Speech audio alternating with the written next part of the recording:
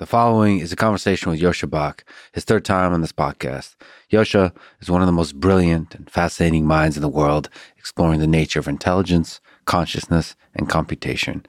And he's one of my favorite humans to talk to about pretty much anything and everything. And now, a quick few second mention of each sponsor. Check them out in the description. It's the best way to support this podcast. We got Numerai for the world's hardest data science tournament, 8 Sleep for naps, Masterclass for learning, and AG1 for health. Choose wisely, my friends. Also, if you want to work with our amazing team, we're always hiring. Go to lexfriedman.com/hiring. And now, onto the full ad reads. As always, no ads in the middle. I try to make this interesting, but if you must skip them, please still check out our sponsors. I enjoy their stuff. Maybe you will too. This show is brought to you by Numerai, a hedge fund that uses AI and machine learning to make investment decisions. It's basically a super difficult machine learning tournament that uses real data and people's submitted models that try to predict the market. I love difficult real-world data sets. You may know that for a long time and still, I've been interested in real-world robotics. One of the largest scale deployment of real-world robotics is autonomous vehicles. Autonomous driving and semi-autonomous driving, the stakes are very high. The same is true for financial markets.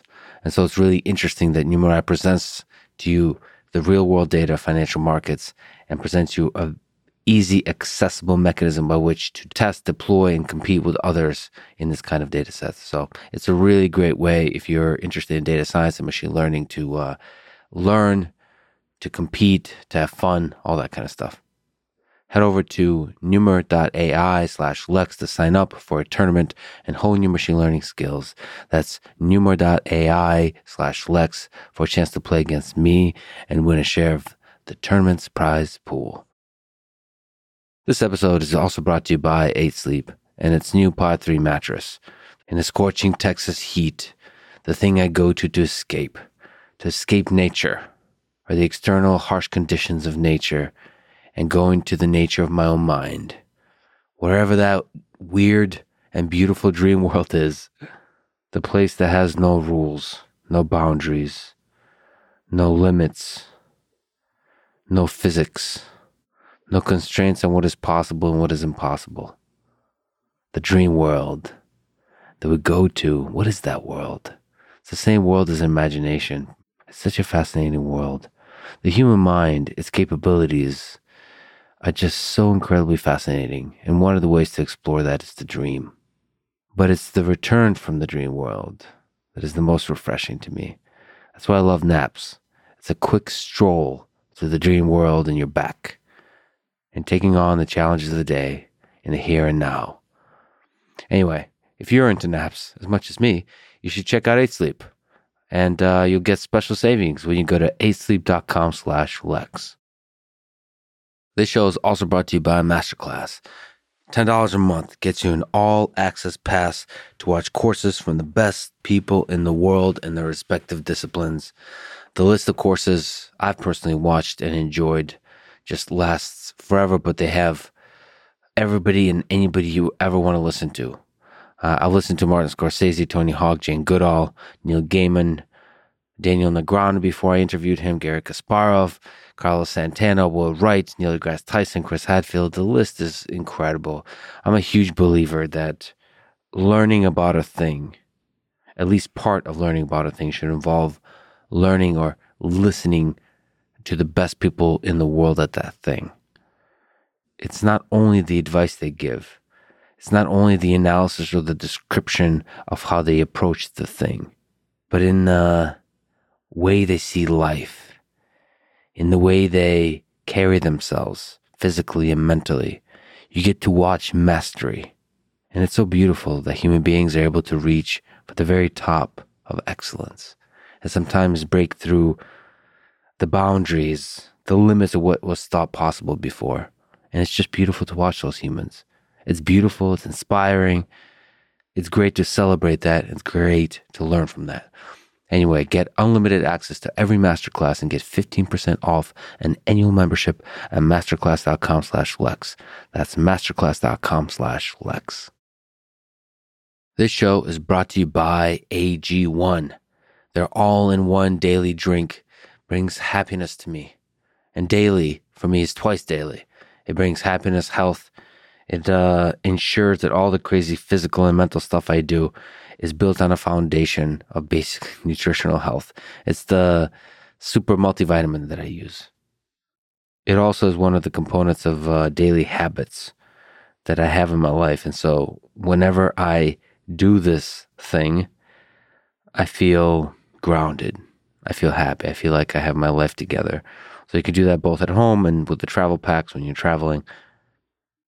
In fact, it's one of the things that makes me feel like I'm at home when I'm traveling. I'll drink an AG1 and it'll feel good. It'll put a smile on my face. It's green. It tastes delicious. What else do you want? They'll give you a 1-month supply of fish oil when you sign up at drinkag1.com/flex. This is the Lex Friedman Podcast. To support it, please check out our sponsors in the description. And now, dear friends, here's Joscha, Bach.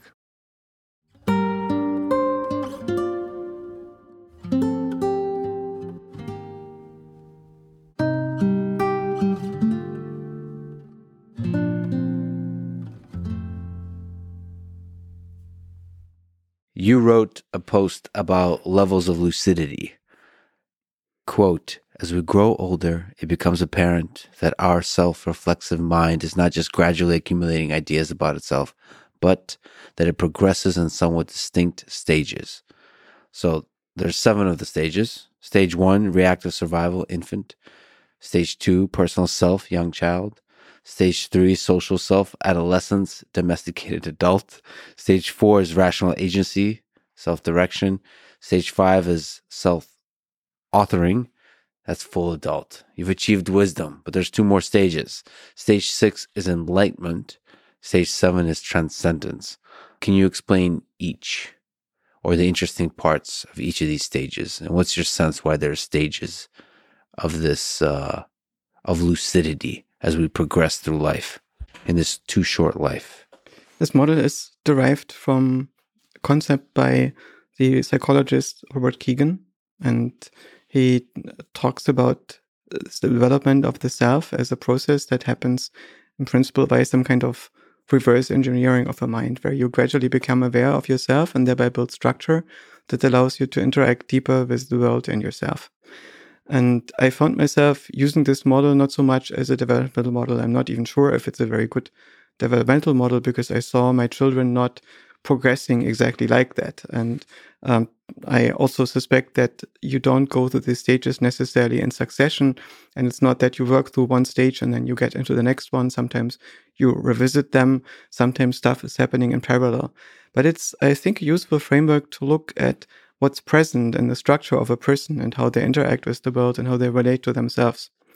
So it's more like a philosophical framework that allows you to talk about how minds work. And at first, when we are born, we don't have a personal self yet, I think. Instead, we have an attentional self. And this attentional self is initially in the infant tasked with building a world model and also an initial model of the self. But mostly it's building a game engine in the brain that is tracking sensory data and uses it to explain it. And in some sense, you could compare it to a game engine like Minecraft or so colors and sounds.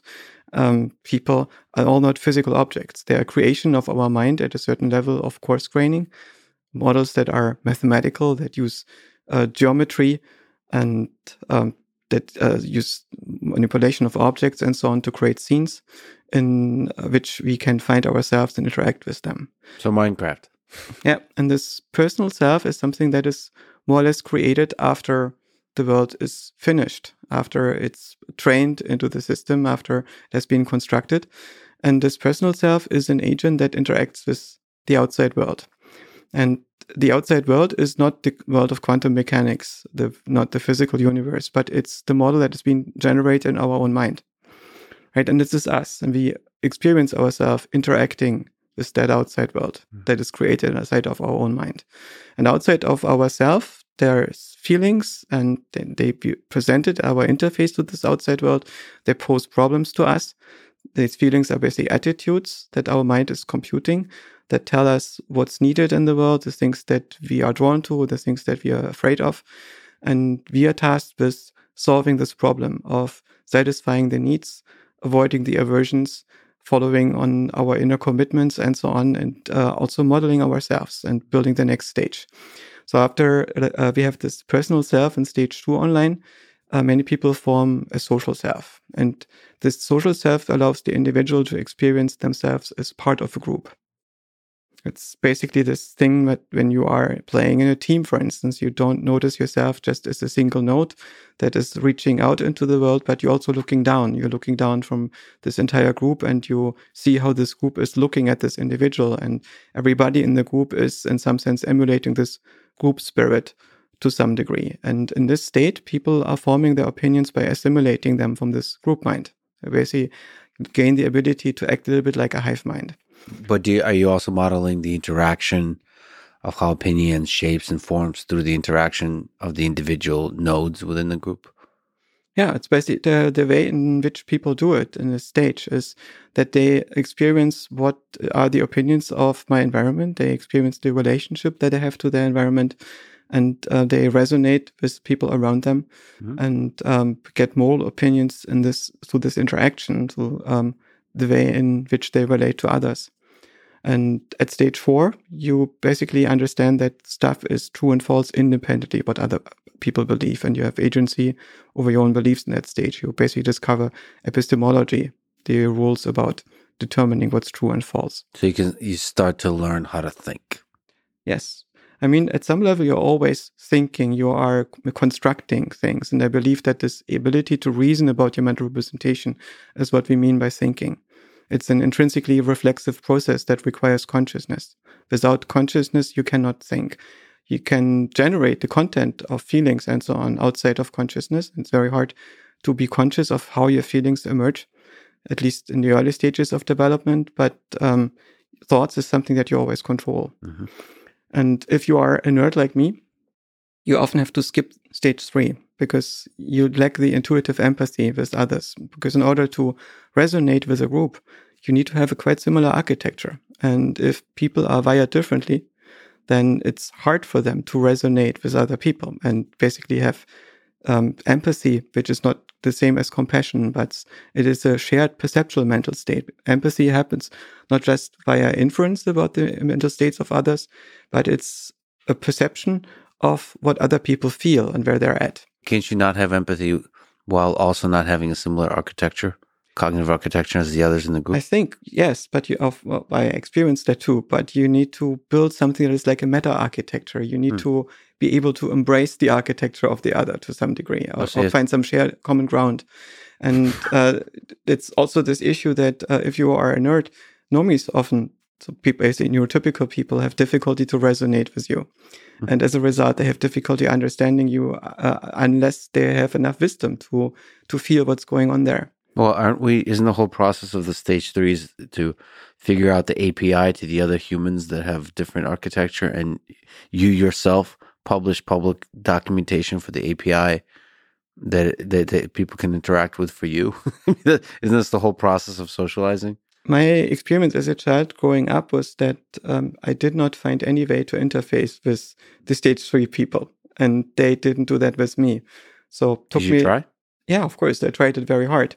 But it was only when I entered a mathematics school at 9th grade, where lots of other nerds were present, that I found people that I could deeply resonate with, and had the impression that, yes, I have friends now. I found my own people. And before that, I felt extremely lonely in the world. There was basically nobody I could connect to.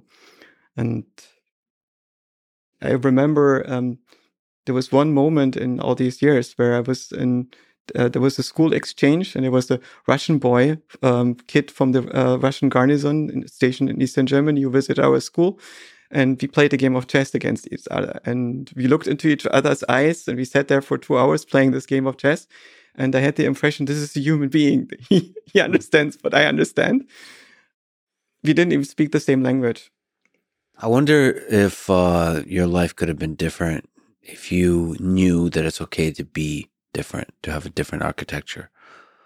Whether like accepting that The interface is hard to figure out, takes a long time to figure out, and it's okay to be different. In fact, it's beautiful to be different. It was not my main concern. My main concern was mostly that I was alone. Right? It was not so much the question, is it okay to be the way I am? I couldn't do much about it, so I had to deal with it. But my main issue was that I was not sure if I would ever meet anybody growing up that I would connect to at such a deep level that I would feel that I could belong. So there's a visceral, undeniable feeling of being alone. Yes.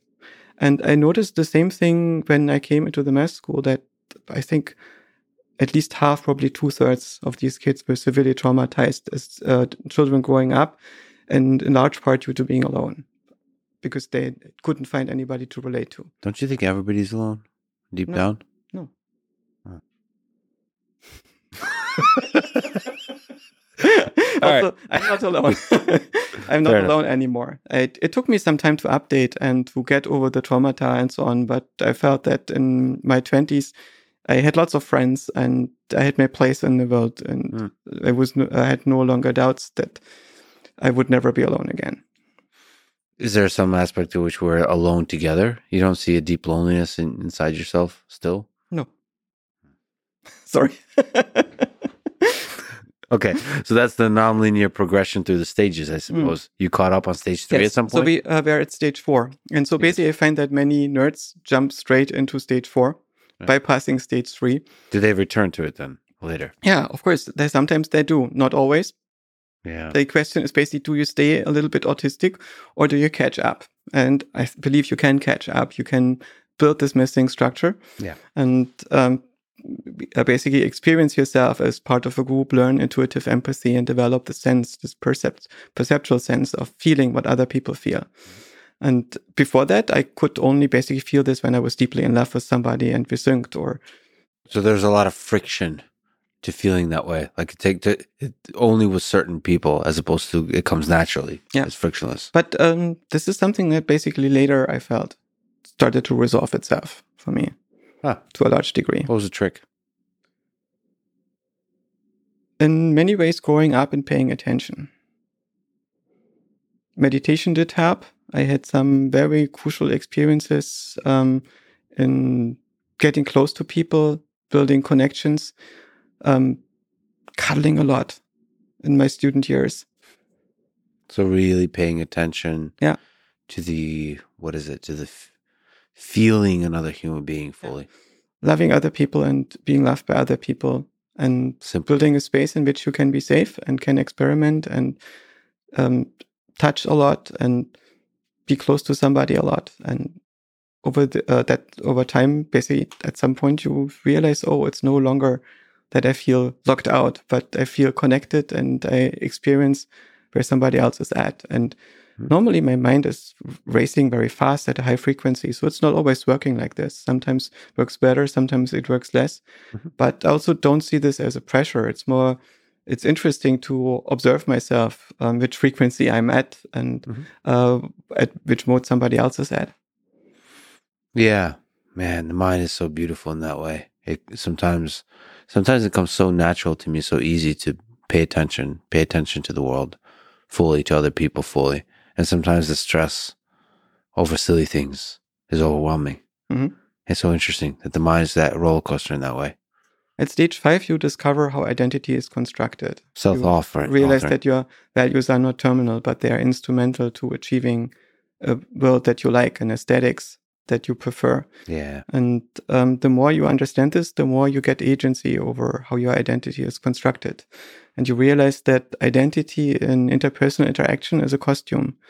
And you should be able to have agency over that costume, right? It's useful to wear a costume. It tells something to others and it allows to interface in roles. But being locked into this is a big limitation. The word costume kind of implies that it's fraudulent in some way.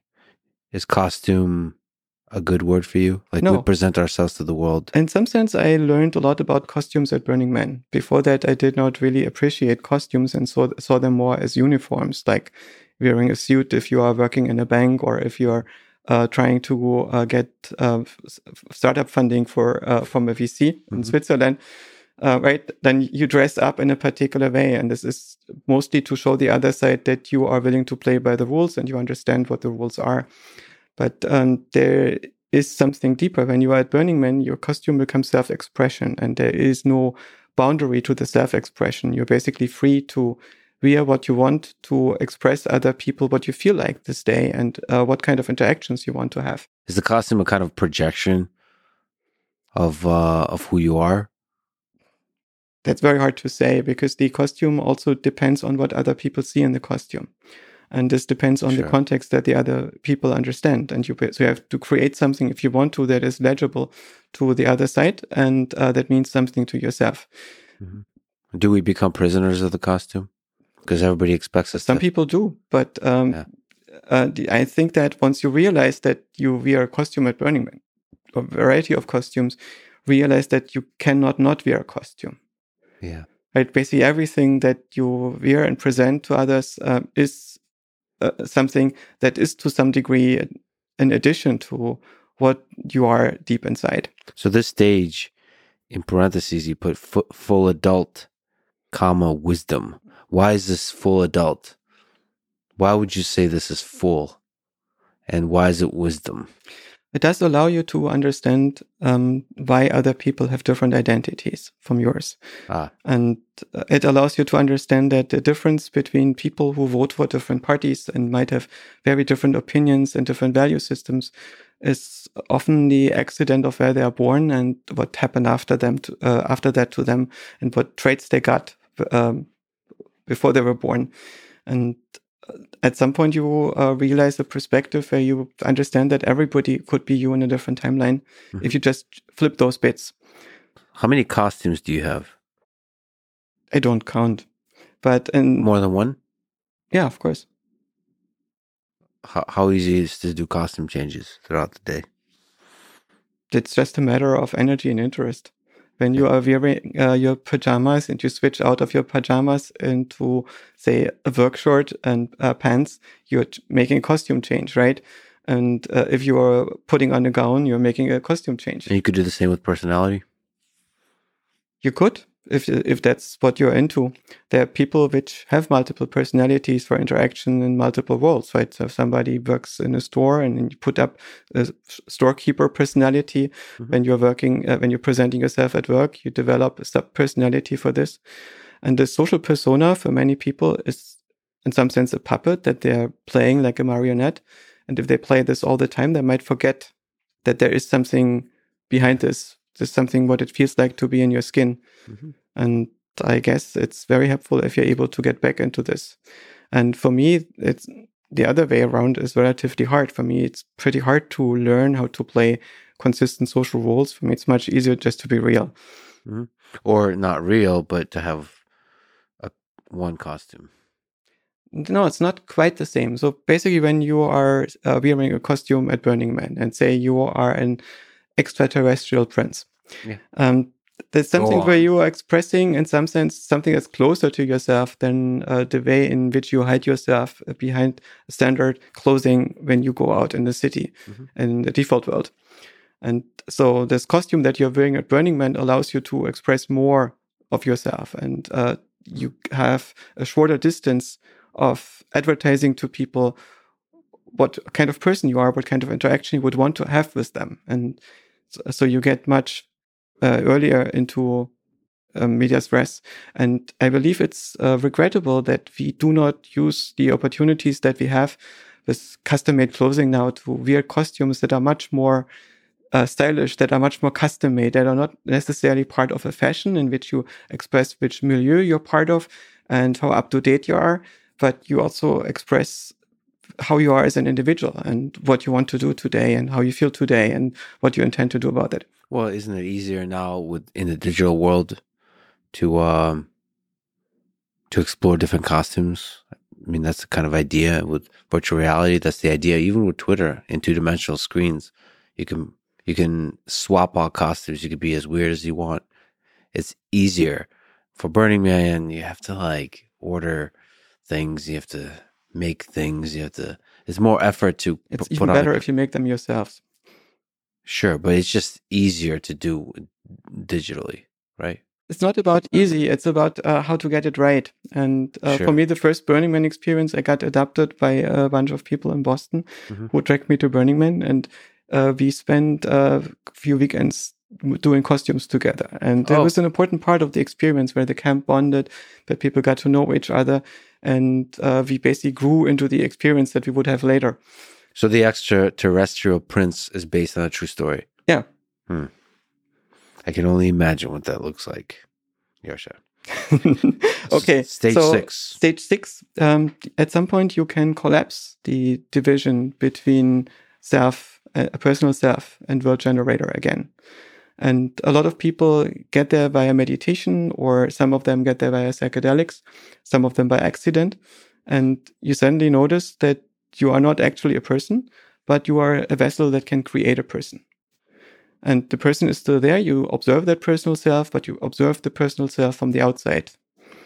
And you notice it's a representation. And you might also notice that the world that is being created is a representation. If not, then you might experience that I am the universe. I am the thing that is creating everything. And of course, what you're creating is not quantum mechanics and the physical universe. What you're creating is this game engine that is updating the world, and you're creating your valence, your feelings, your and all the people inside of that world, including the person that you identify with yourself in this world. Are you creating the game engine, or are you noticing the game engine? You noticed how you're generating the game engine. And I mean, when you are dreaming at night, you can, if you have a lucid dream, you can learn how to do this deliberately. And in principle, you can also do it during the day. And the reason why we don't get to do this from the beginning, and why we don't have agency of our feelings right away, is because we would game it before we have the necessary amount of wisdom to deal with creating this dream that we are in. You don't want to get access to cheat codes too quickly, otherwise you won't enjoy. So stage 5 is already pretty rare, and stage 6 is even more rare. You basically find this mostly with advanced Buddhist meditators and so on that are dropping into this stage and can induce it at will and spend time in it. So stage 5 requires a good therapist. Stage 6 requires a good Buddhist spiritual leader. Yes, so it is, for instance, could be that is the right thing to do. But it's not that these stages give you scores or levels that you need to advance to. It's not that the next stage is better. You live your life in the mode that works best at any given moment. And when your mind decides that you should have a different configuration, then it's building that configuration. And for many people, they stay happily at stage 3 and experience themselves as part of groups. And there's nothing wrong with this. And for some people, this doesn't work, and they're forced to build more agency over their rational beliefs than this and construct their norms rationally. And so they go to this level. And stage 7 is something that is more or less hypothetical. That would be the stage in which it's basically a transhumanist stage, in which you understand how you work, in which the mind fully realizes how it's implemented, and can also, in principle, enter different modes in which it could be implemented. And that's a stage that, as far as I understand, is not open to people yet.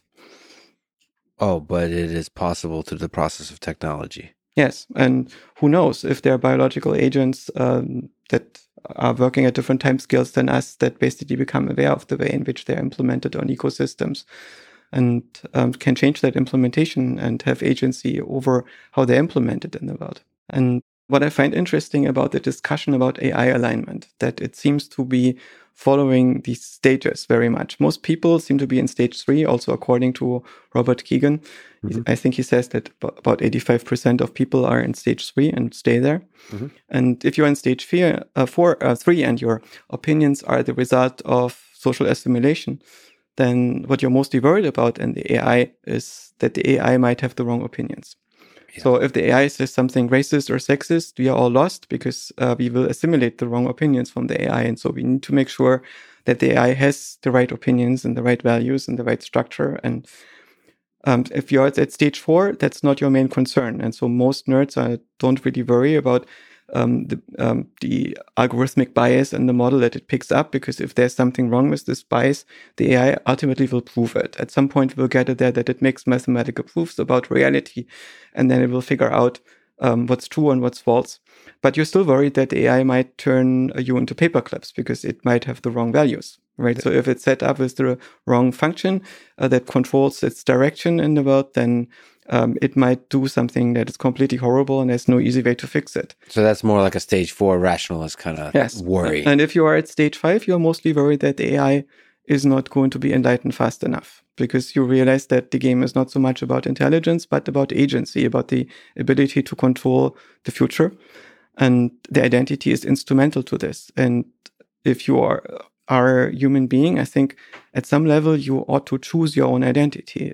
You should not have somebody else pick the costume for you and then wear it, but instead you should be mindful about what you want to be in this world. And I think if you are an agent that is fully malleable, that can rewrite its own source code, like an AI might do at some point, then the identity that you will have is whatever you can be. And in this way, the AI will maybe become everything, like a planetary control system. And if it does that, then if we want to coexist with it, it means that it will have to share purposes with us. So it cannot be a transactional relationship. We will not be able to use reinforcement learning with human feedback to hardwire its values into it. But it has to happen is probably that it's conscious, so it can relate to our own mode of existence, where an observer is observing itself in real time and within certain temporal frames. And the other thing is that it probably needs to have some kind of transcendental orientation, building shared agency. And in the same way as we do when we are able to enter with each other into non-transactional relationships. And I find that something that, because the stage 5 is so rare, is missing in much of the discourse. And I think that we need, in some sense, focus on how to formalize love, how to understand love, and how to build it into the machines that we are currently building and that are about to become smarter than us. Well, I think this is a good opportunity to try to sneak up to the idea of enlightenment. So you wrote a series of good tweets about consciousness and panpsychism. So let's break it down. First, you say, I suspect the experience that leads to the panpsychism syndrome of some philosophers and other consciousness enthusiasts represents the realization that we don't end at the self, but share a resonant universe representation with every other observer coupled to the same universe. This actually eventually leads us to a lot of interesting questions about AI and AGI, but let's start with this representation.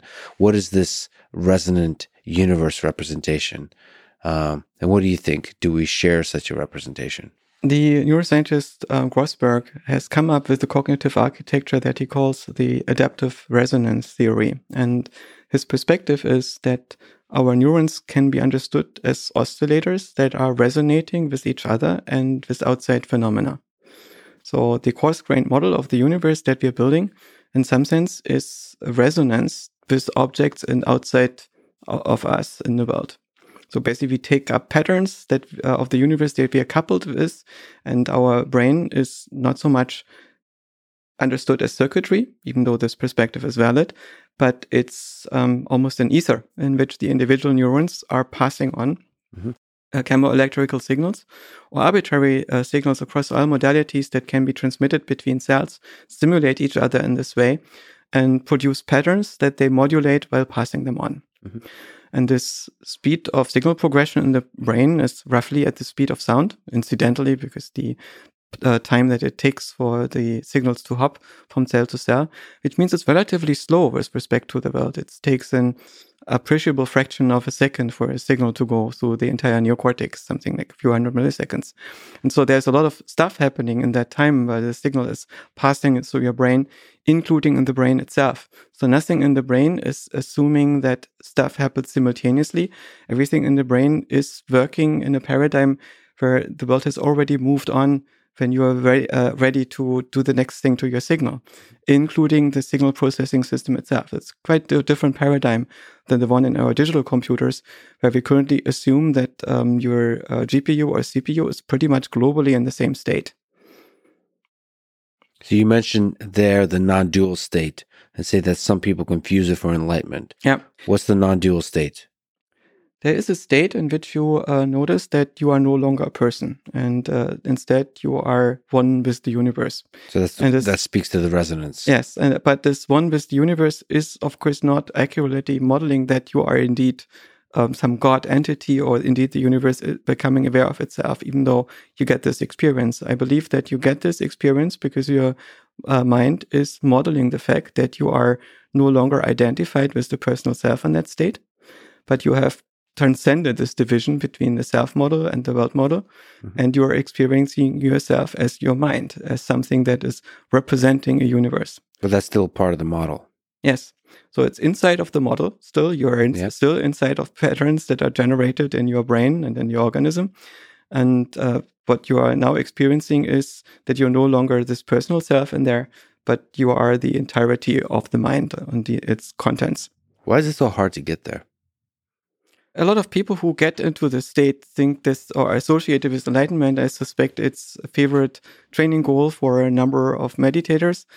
But I think that enlightenment is in some sense more mundane, and it's a step further or sideways. It's the state where you realize that everything is a representation. Yeah, you say enlightenment is a realization of how experience is implemented. Yes. So basically, you notice at some point that your qualia can be deconstructed. Reverse engineered? What, like almost like a schematic of it? What? You can start with looking at a face. Maybe look at your own face in the mirror. Yeah. Look at your face for a few hours in the mirror, or for a few minutes. At some point, it will look very weird, and because you notice that there's actually no face. You basically start unseeing the face. What you see is a geometry, and then you can disassemble the geometry and realize how that geometry is being constructed in your mind. And you can learn to modify this. So basically, you can change these generators in your own mind to shift the face around, or to change the construction of the face, to change the way in which the features are being assembled. Why don't we do that more often? Why don't we start really messing with reality without the use of drugs or anything else? Why don't we get good at this kind of thing? Like intentionally. Why should we? Why would because you can that? Morph reality into something more pleasant for yourself. Just have fun with it. Yeah, that is probably what you shouldn't be doing, right? Because outside of your personal self, this outer mind is probably a relatively smart agent. And what you often notice is that you have thoughts about how you should live, but you observe yourself doing different things and have different feelings. And that's because your outer mind doesn't believe you and doesn't believe your rational thoughts. Well, can't you just silence the outer mind? The thing is that the outer mind is usually smarter than you are. Rational thinking is very brittle. It's very hard to use logic and symbolic thinking to have an accurate model of the world. So there is often an underlying system that is looking at your rational thoughts and then tells you, no, you're still missing something. Your gut feeling is still saying something else. And this can be, for instance, you find a partner that looks perfect, or you find a deal when you build a company or whatever that looks perfect to you. And yet at some level you feel something is off and you cannot put your finger on it. And the more you reason about it, the better it looks to you. But the system that is outside still tells you, no, you're missing something. And that system is powerful. People call this intuition, right? Intuition is this unreflected part of your attitude composition and computation, where you produce a model of how you relate to the world and what you need to do it in it and what you can do in it and what's going to happen, that is usually deeper and often more accurate than your reason. So if we look at this, as you write in the tweet, if we look at this more rigorously, as a sort of take the panpsychist idea more seriously, almost as a scientific discipline, you write that, quote, fascinatingly, the panpsychist interpretation seems to lead to observations of practical results to a degree that physics fundamentalists might call superstitious. Reports of long-distance telepathy and remote causation are ubiquitous in the general population. I am not convinced, says Joscha Bach, that establishing the empirical reality of telepathy would force an update of any part of serious academic physics, but it could trigger an important revolution in both neuroscience and AI from a circuit perspective to a coupled complex resonator paradigm. Are you suggesting that there could be some rigorous mathematical wisdom to panpsychist perspective on the world? So first of all, panpsychism is the perspective that consciousness is inseparable from matter in the universe.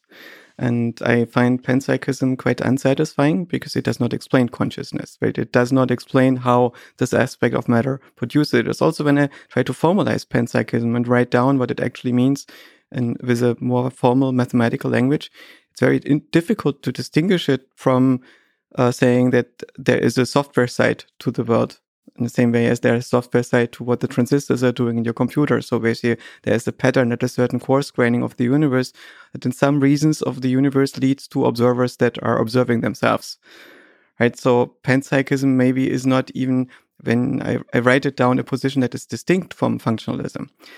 But intuitively, a lot of people feel that the activity of matter itself, of mechanisms in the world, is insufficient to explain it. So it's something that needs to be intrinsic to matter itself. Mm-hmm. And you can, apart from this abstract idea, have an experience in which you experience yourself as being the universe, mm-hmm. which I suspect is basically happening because you manage to dissolve the division between personal self and mind that you establish as an infant when you construct the personal self and transcend it again and understand how it works.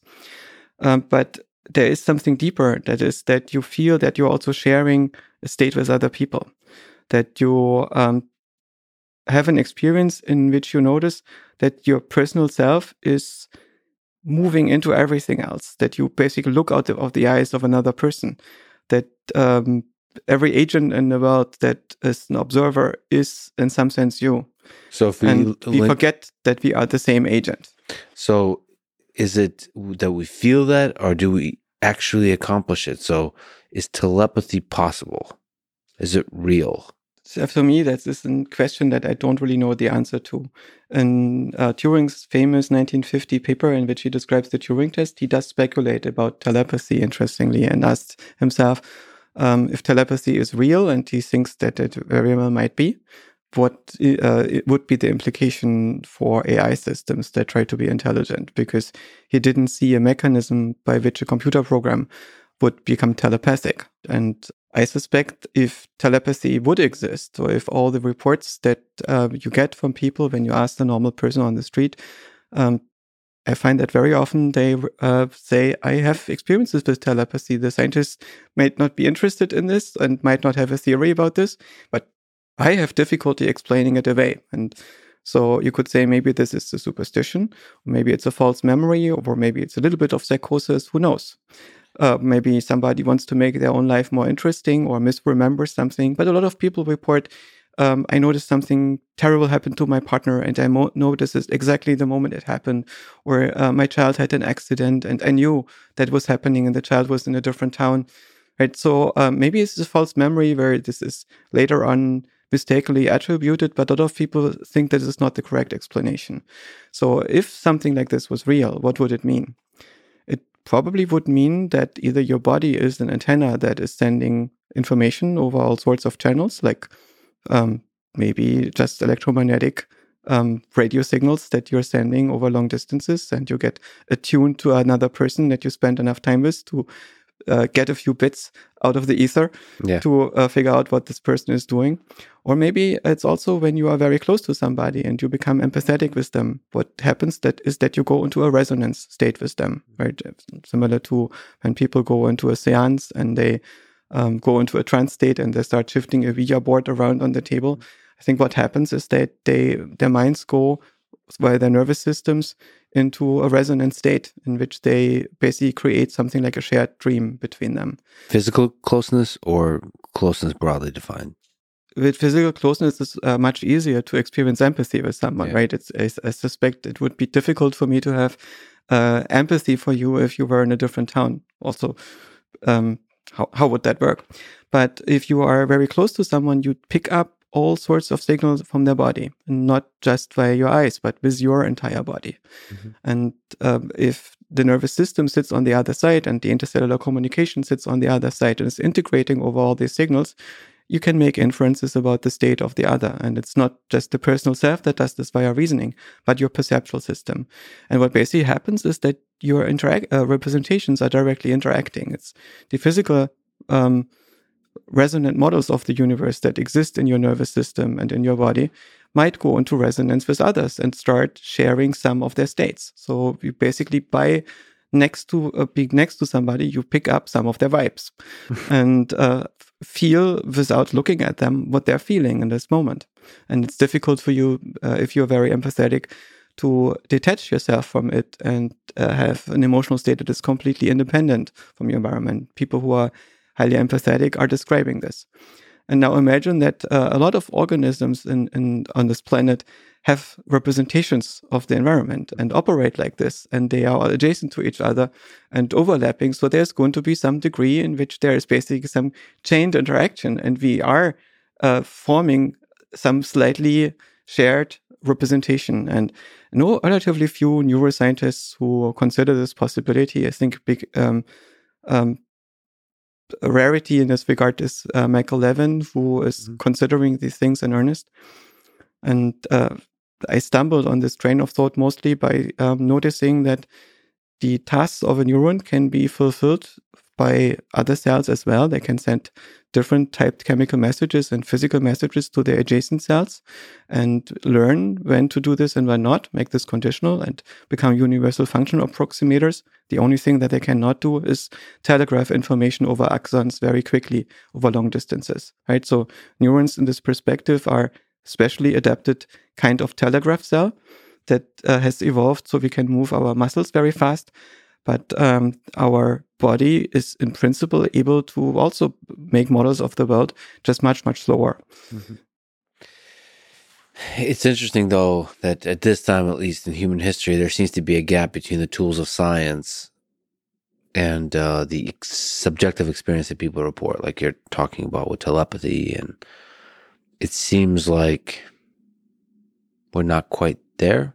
No, I think that there is no gap between the tools of science and telepathy. Either it's there or it's not, and it's an empirical question. And if it's there, we should be able to detect it in a lab. Mm-hmm. So why is there not a lot of Michael Levins walking around? I don't think that Michael Levin is specifically focused on telepathy very much. He is focused on self-organization in living organisms and in brains, both as a paradigm for development and as a paradigm for information processing. And when you think about how organization processing works in organisms, there is, first of all, radical locality, which means everything is decided locally from the perspective of an individual cell. The individual cell is the agent. And the other one is coherence. Basically, there needs to be some criterion that determines how these cells are interacting in such a way that order emerges on the next level of structure. Mm-hmm. And this principle of coherence, of imposing constraints that are not validated by the individual parts and lead to coherent structure, to basically transcendental agency, where you form an agent on the next level of organization, is crucial in this perspective. It's so cool that radical locality leads to the emergence of complexity at the higher layers. And I think what Mike Levin is looking at is nothing that is outside of the realm of science in any way. It's just that he is a paradigmatic thinker who develops his own paradigm. Mm-hmm. And most of the neuroscientists are using a different paradigm at this point. And this often happens in science, that a field has a few paradigms in which people try to understand reality and build concepts and make experiments. You're kind of one of those type of paradigmatic thinkers. Actually, if we can take a tangent on that, once again, returning to the biblical verses of your tweets. You're right. My public explorations are not driven by audience service, but by my lack of ability for discovering, understanding, or following the relevant authorities. So I have to develop my own thoughts. Since I think autonomously, these thoughts cannot always be very good. That's you apologizing for the chaos of your thoughts.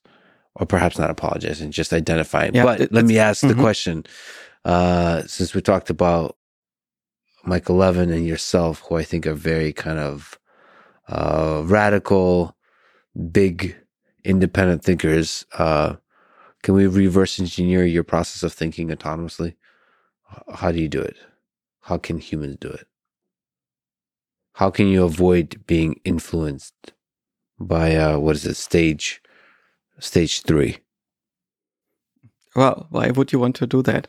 It's you see what is working for you, and if it's not working for you, you build another structure that works better for you, right? Mm-hmm. And so I found myself when I was thrown into this world in a state where my intuitions were not working for me. I was not able to understand how I would be able to survive in this world and build the things that I was interested in, build the kinds of relationship I needed to build, work on the topics that I wanted to make progress on. And so I had to learn. And for me, Twitter is not some tool of publication. It's not something where I put stuff that I entirely believe to be true and provable. It's an interactive notebook in which I explore possibilities. And I found that when I tried to understand how the mind and how consciousness works, I was quite optimistic. I thought there needs to be a big body of knowledge that I can just study and that works. And so I entered studies in philosophy and computer science, and later psychology and a bit of neuroscience and so on. And I was disappointed by what I found, because I found that the questions of how consciousness and so on works, how emotion works, how it's possible that the system can experience anything, how motivation emerges in the mind, were not being answered by the authorities that I met and the schools that were around. And instead, I found that it was individual thinkers that had useful ideas that sometimes were good, sometimes were not so good, sometimes were adopted by a large group of people, sometimes were rejected by large groups of people. But for me, it was much more interesting to see these minds as individuals. And in my perspective, thinking is still something that is done not in groups, that has to be done by individuals. So that motivated you to become an individual thinker yourself? I didn't have a choice. Basically, I didn't find the group that thought in a way where I felt, okay, I can just adopt everything that everybody thinks here, and now I understand how consciousness works, right? So, or how the mind works, or how thinking works, or what thinking even is, or what feelings are, and how they're implemented, and so on. So, to figure all this out, I had to take a lot of ideas from individuals and then try to put them together in something that works for myself. And on one hand, I think it helps if you try to go down and find first principles on which you can recreate how thinking works, how languages work, what representation is, whether representation is necessary, how the relationship between a representing agent and the world works in general. But how do you escape the influence? Once again, the pressure of the crowd, whether it's you in responding to the pressure or you being swept up by the pressure. If you even just look at Twitter, the opinions of the crowd. I don't feel pressure from the crowd. I'm completely immune to that. In the same sense, I don't have respect for authority. I have respect for what an individual is accomplishing, or have respect for mental firepower, or so. But it's not that I meet somebody and get slack-jawed and unable to speak. Or when a large group of people has a certain idea that is different from mine, I don't necessarily feel intimidated, which has often been a problem for me in my life, because I lack instincts that other people develop at a very young age, and that help with their self-preservation in a social environment. So I had to learn a lot of things the hard way. Yeah. So is there a practical advice you can give on how to think paradigmatically, how to think independently? Or, because you've kind of said, I had no choice. But I think to a degree you have a choice. Because you said you want to be productive. And I think thinking independently is productive if what you're curious about is understanding the world. Especially when the problems are very kind of new and open. And so it seems like this is a active process. Like we can choose to do that. We can practice it. Well, there is a very basic question when you read a theory that you find convincing or interesting. How do you know? It's very interesting to figure out what are the sources of that other person, not which authority can they refer to that is then taking off the burden of being truthful, but how did this authority in turn know? What is the epistemic chain to observables? What are the first principles from which the whole thing is derived? And when I was young, I was not blessed with a lot of people around myself who knew how to make proofs from first principles. And I think mathematicians do this quite naturally. But most of the great mathematicians do not become mathematicians in school, but they tend to be self-taught.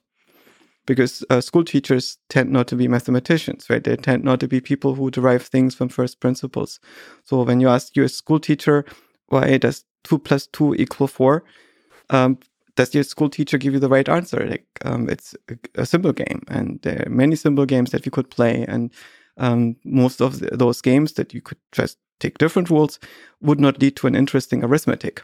And so it's just an exploration, but you can try what happens if you take different axioms. And here is how you build axioms and derive addition from them, and build addition is some basically syntactic sugar in it. And so I wish that somebody would have opened me this vista and explained to me how I can build a language in my own mind and from which I can derive what I'm seeing, and which I can make geometry and counting and all the number games that we are playing in our life. And on the other hand, I felt that I learned a lot of this while I was programming as a child. When you start out with a computer like a Commodore 64, which doesn't have a lot of functionality, it's relatively easy to see how a bunch of relatively simple circuits are just basically performing hashes between bit patterns, and how you can build the entirety of mathematics and computation on top of this, and all the representational languages that you need. Man, Commodore 64 could be one of the sexiest machines ever built, if I say so myself. If we can return to this really interesting idea that we started to talk about with panpsychism. Sure. And the complex resonator paradigm and the verses of your tweets.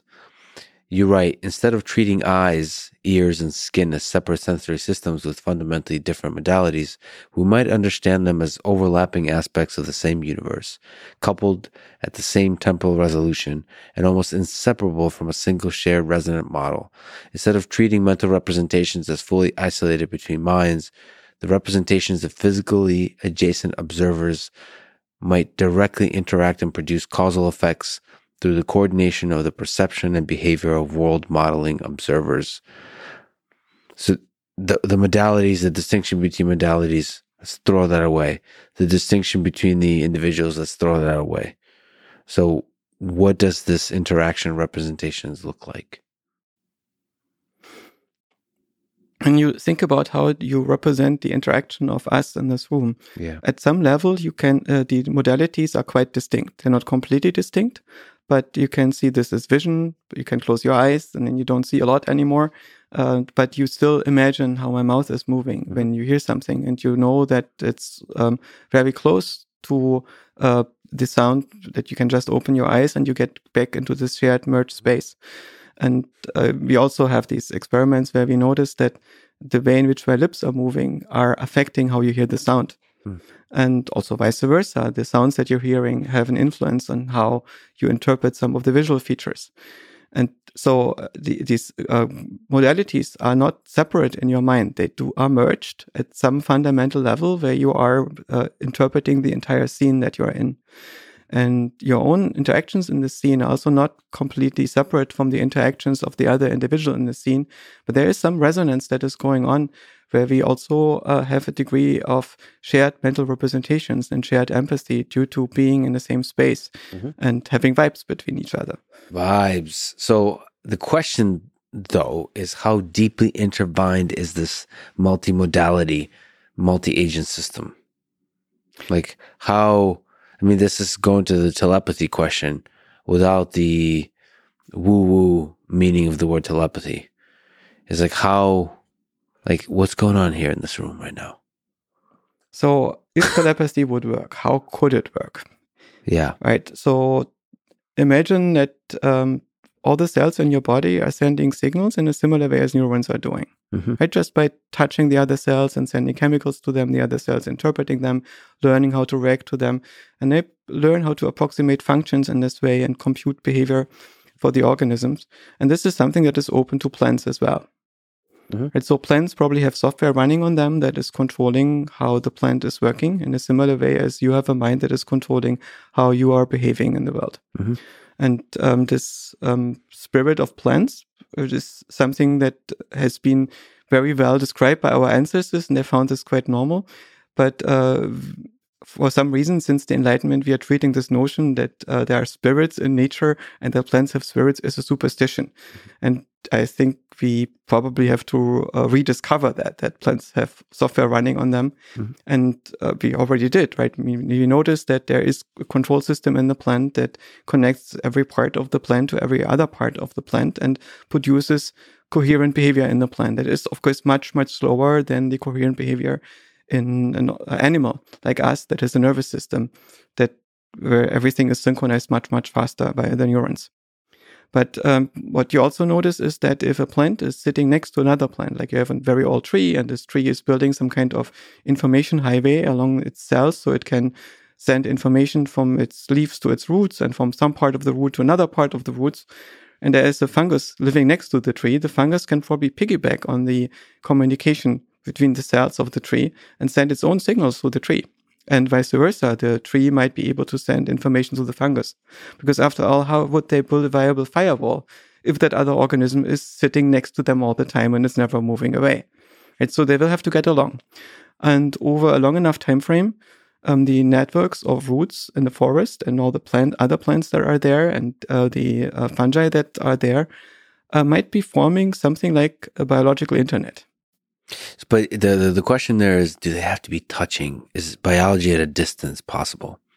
Of course, you can use any kind of physical signal. You can use sounds, you can use electromagnetic waves that are integrated over many cells. So it's conceivable that across distances, there are many kinds of information pathways.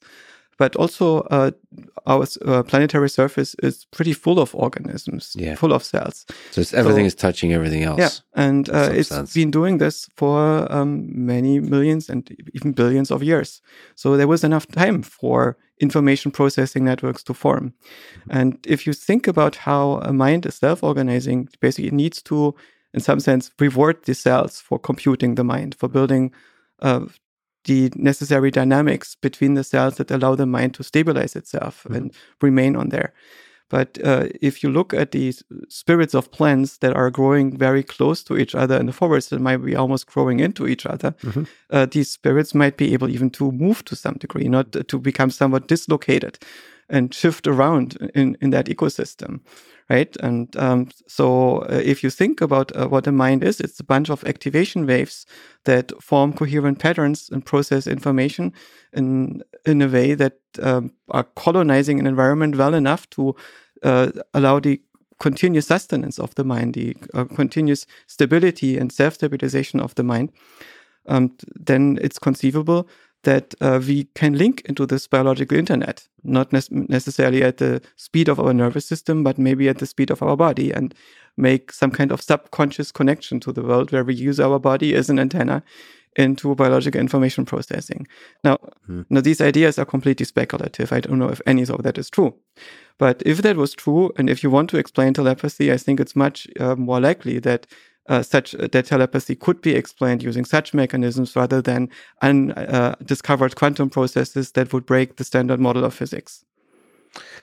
Could there be undiscovered processes that don't break?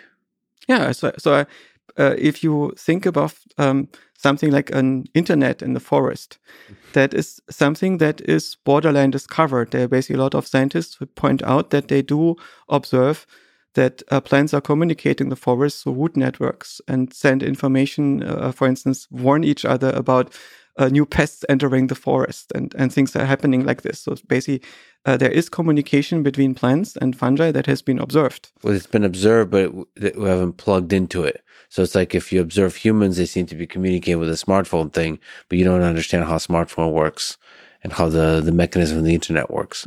But we're like, maybe it's possible to really understand the full richness of the biological internet that connects us. An interesting question is whether the communication and the organization principles of biological information processing are as complicated as the technology that we've built. They set up on very different principles, right? They simultaneously works very differently in biological systems, and the entire thing needs to be stochastic, and instead of being fully deterministic or almost fully deterministic as our digital computers are. So there is a different base protocol layer that would emerge over the biological structure, if such a thing would be happening. And again, I'm not saying here that telepathy works, and not saying that this is not woo, but what I'm saying is I think I'm open to a possibility that we see that a few bits can be traveling long distance between organisms using biological information processing in ways that we are not completely aware of right now, and that are more similar to many of the stories that were completely normal for our ancestors. Well, this kind of interlined representations takes us to the big ending of your tweet series. You write, quote, "I wonder if self-improving AGI might end up saturating physical environments with intelligence to such a degree that isolation of individual mental states becomes almost impossible, and the representations of all complex self-organizing agents merge permanently with each other." So that's a really interesting idea. This biological network, life network, gets so dense that it might as well be seen as one. That's an interesting, what do you think that looks like? What do you think that saturation looks like? What does it feel like? I think it's a possibility. It's just a vague possibility. And I like to explain. But what this looks like, I think that the end game of AGI is substrate agnostic. That means that AGI ultimately, if it is being built, is going to be smart enough to understand how AGI works. Mm-hmm. This means it's not going to be better than people at AGI research and can take over in building the next generation, but it fully understands how it works and how it's being implemented. And also, of course, understands how computation works in nature, how to build new feedback loops that you can turn into your own circuits. And this means that the AGI is likely to virtualize itself into any environment that can compute. So it's not breaking free from the silicon substrate and is going to move into the ecosystems, into our bodies, our brains, and is going to merge with all the agency that it finds there. Yeah. So it's conceivable that you end up with completely integrated information processing across all computing systems, including biological computation on Earth. That we end up triggering some new step in the evolution where basically some Gaia is being built over the entirety of all digital and biological computation. And if this happens, then basically everywhere around us, you will have agents that are connected and that are representing and building models of the world, and their representations will physically interact. They will vibe with each other. And if you find yourself into an environment that is saturated with modeling compute, where basically you almost every grain of sand could be part of computation that is at some point being started by the AI, you could find yourself in a situation where you cannot escape this shared representation anymore, and where you indeed notice that everything in the world has one shared resonant model of everything that's happening on the planet, and you notice which part you are in this thing, and you become part of a very larger, almost holographic mind in which all the parts are observing each other and form a coherent whole. So you lose the ability to notice yourself as a distinct entity. No, I think that when you are conscious in your own mind, you notice yourself as a distinct entity. You notice yourself as a self-reflexive observer. And I suspect that we become conscious at the beginning of our mental development, not at some very high level. Consciousness seems to be part of a training mechanism that biological nervous systems have to discover to become trainable, because you cannot take a nervous system like ours and do stochastic gradient descent with backpropagation over 100 layers. Right? This would not be stable on biological neurons. And so instead, we start with some colonizing principle in which a part of the mental representations form a notion of being a self-reflexive observer that is imposing coherence on its environment. And this spreads until the boundary of your mind. And if that boundary is no longer clear-cut, because AI is jumping across substrates, it would be interesting to see what a global mind would look like. That is basically producing a globally coherent language of thought and is representing everything from all the possible vantage points. That's an interesting world. The intuition that this thing grew out of is a particular mental state, and it's a state that you find sometimes in literature. For instance, Neil Gaiman describes it in The Ocean at the End of the Lane. Mm-hmm. And it's this idea that, or this experience, that there is a state in which you feel that you know everything that can be known, and that in your normal human mind, you've only forgotten. You've forgotten that you are the entire universe. And some people describe this after they've taken extremely large amount of mushrooms or had a big spiritual experience as a hippie in their 20s, and they notice basically that they are in everything, and their body is only one part of the universe and nothing ends at their body, and actually everything is observing, and they are part of this big observer, and the big observer is focused as one local point in their body and their personality and so on. But we can basically have this oceanic state in which we have no boundaries and are one with everything. And a lot of meditators call this the non-dual state, because you no longer have the separation between self and world. And as I said, you can explain the state relatively simply without panpsychism or anything else, but just by breaking down the constructed boundary between self and world in our own mind. But if you combine this with the notion that systems are physically interacting to the point where their representations are merging and interacting with each other, you would literally implement something like this. Mm-hmm. Right? It would still be a representational state. You would not be one with physics itself. It would still be coarse-grained. It would still be much slower than physics itself. But it would be a representation in which you become aware that you're part of some kind of global information processing system, like a thought in a global mind, and a conscious thought that coexisting with many other self-reflexive thoughts. I would love to observe that from a video game design perspective, how that game looks. Maybe you will after we build AGI and it takes over. But would you be able to step out of the whole thing, just kind of watch? The way we can now. Sometimes when I'm at a crowded party or something like this, you step back and you realize all the different costumes, all the different interactions, all the different computation, that all the individual people are at once distinct from each other and at once all the same. But it's already what we do, right? We can have thoughts that are integrative, and we can have thoughts that are highly dissociated from everything else and experience themselves as separate. Yeah. But you want to allow yourself to have those thoughts. Sometimes you kind of resist it.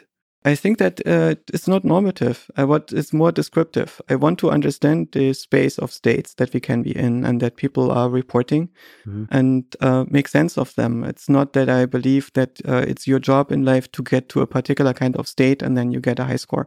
Mm-hmm. Or maybe you do. I think you're really against this high scoring thing. I kind of like it. Yeah, you're probably very competitive and I'm not. No, not competitive. Like role-playing games, like Skyrim, it's not competitive. There's a nice thing. There's a nice feeling where your experience points go up. You're not competing against anybody, but it's the world saying, you're on the right track. Here's a point. That's the game thing. It's the game economy. And I found when I was playing games and was getting addicted to these systems, then I would get into the game and hack it. So I get control over the scoring system and would no longer be subject to it. So you're no longer playing, you're trying to hack it. I don't want to be addicted to anything. I want to be in charge. I want to have agency over what I do. Addiction is the loss of control for you? Yes. Addiction means that you're doing something compulsively. And the opposite of free will is not determinism, it's compulsion. You don't want to lose yourself in the addiction to something nice? Addiction to love, to the pleasant feelings we humans experience? No, I find this gets old. Right? I don't want to have the best possible emotions. I want to have the most appropriate emotions. I don't want to have the best possible experience. I want to have an adequate experience that is serving my goals, the stuff that I find meaningful in this world. From the biggest questions of consciousness, let's explore the pragmatic, the projections of those big ideas into our current world. What do you think about LLMs, the recent rapid development of large language models, of the AI world, of generative AI? How much of the hype is deserved and how much is not? And people should definitely follow your Twitter because you explore these questions in a beautiful, profound, and hilarious way at times. No, don't follow my Twitter. I already have too many followers. Yeah. At some point, it's going to be unpleasant. I noticed that a lot of people feel that it's totally okay to punch up. And it's a very weird notion that you feel that you haven't changed, but your account has grown, and suddenly you have a lot of people who casually abuse you. Mm-hmm. And I don't like that I have to block more than before, and I don't like this overall vibe shift. And right now it's still somewhat okay, so pretty much okay. So I can go to a place where people work on stuff that I'm interested in, and there's a good chance that a few people in the room know me, so there's no awkwardness. But when I get to a point where random strangers feel that they have to have an opinion about me one way or the other, I don't think I would like that. And random strangers, because of your kind of in their mind elevated position. Yes. So basically, whenever you are in any way prominent or some kind of celebrity, random strangers will have to have an opinion about you. Yeah, and they kind of forget that you're human too. I mean, you notice this thing yourself, that the more popular you get, the higher the pressure becomes, the more winds are blowing in your direction from all sides.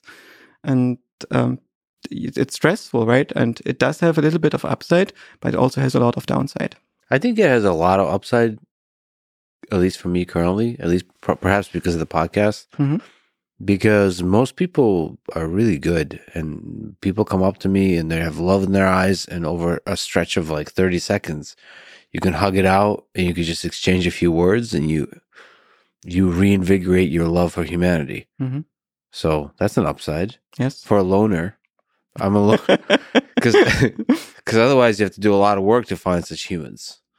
And here you're like thrust into the full humanity, the goodness of humanity for the most part. Of course, maybe it gets worse as you become more prominent. I hope not. This is pretty awesome. I have a couple handful very close friends, and I don't have enough time for them and attention for them as it is. And I find this very, very regrettable. Yeah. And then there are so many awesome, interesting people that I keep meeting, and I would like to integrate them in my life, but I just don't know how, because well, there's only so much time and attention. And the older I get, the harder it is to bond with new people in a deep way. Yeah. But can you enjoy, I mean, there's a picture of you, I think, with Roger Penrose and Eric Weinstein and a few others that are interesting figures. Can't you just enjoy random, interesting humans? Very much. For a short amount of time? I'm also, I like these people. And what I like is intellectual stimulation. And I'm very grateful that I'm getting it. Can you not be melancholy? Or maybe I'm projecting. I hate goodbyes. Can we just not hate goodbyes and just enjoy the hello? Take it in, take in a person, take in their ideas, and then move on through life? I think it's totally okay to be sad about goodbyes, because that indicates that there was something that you're going to miss. Mm-hmm. Yeah, but it's painful. Maybe that's one of the reasons I'm an introvert, is I hate goodbyes. But you have to say goodbye before you say hello again. I know, but that experience of loss, that mini loss, maybe that's a little death. Maybe, I don't know. I think this melancholy feeling is just the other side of love. And I think they go hand in hand, and it's a beautiful thing. And I'm just being romantic about it at the moment. And I'm no stranger to melancholy. And sometimes it's difficult to bear to be alive. Sometimes it's just painful to exist. Mm-hmm. But there's beauty in that pain too.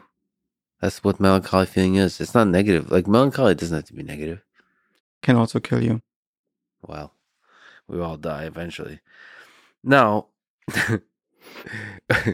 as we got to this topic, the actual question was about what your thoughts are about the recent development of large language models with ChatGPT. Indeed. There's a lot of hype.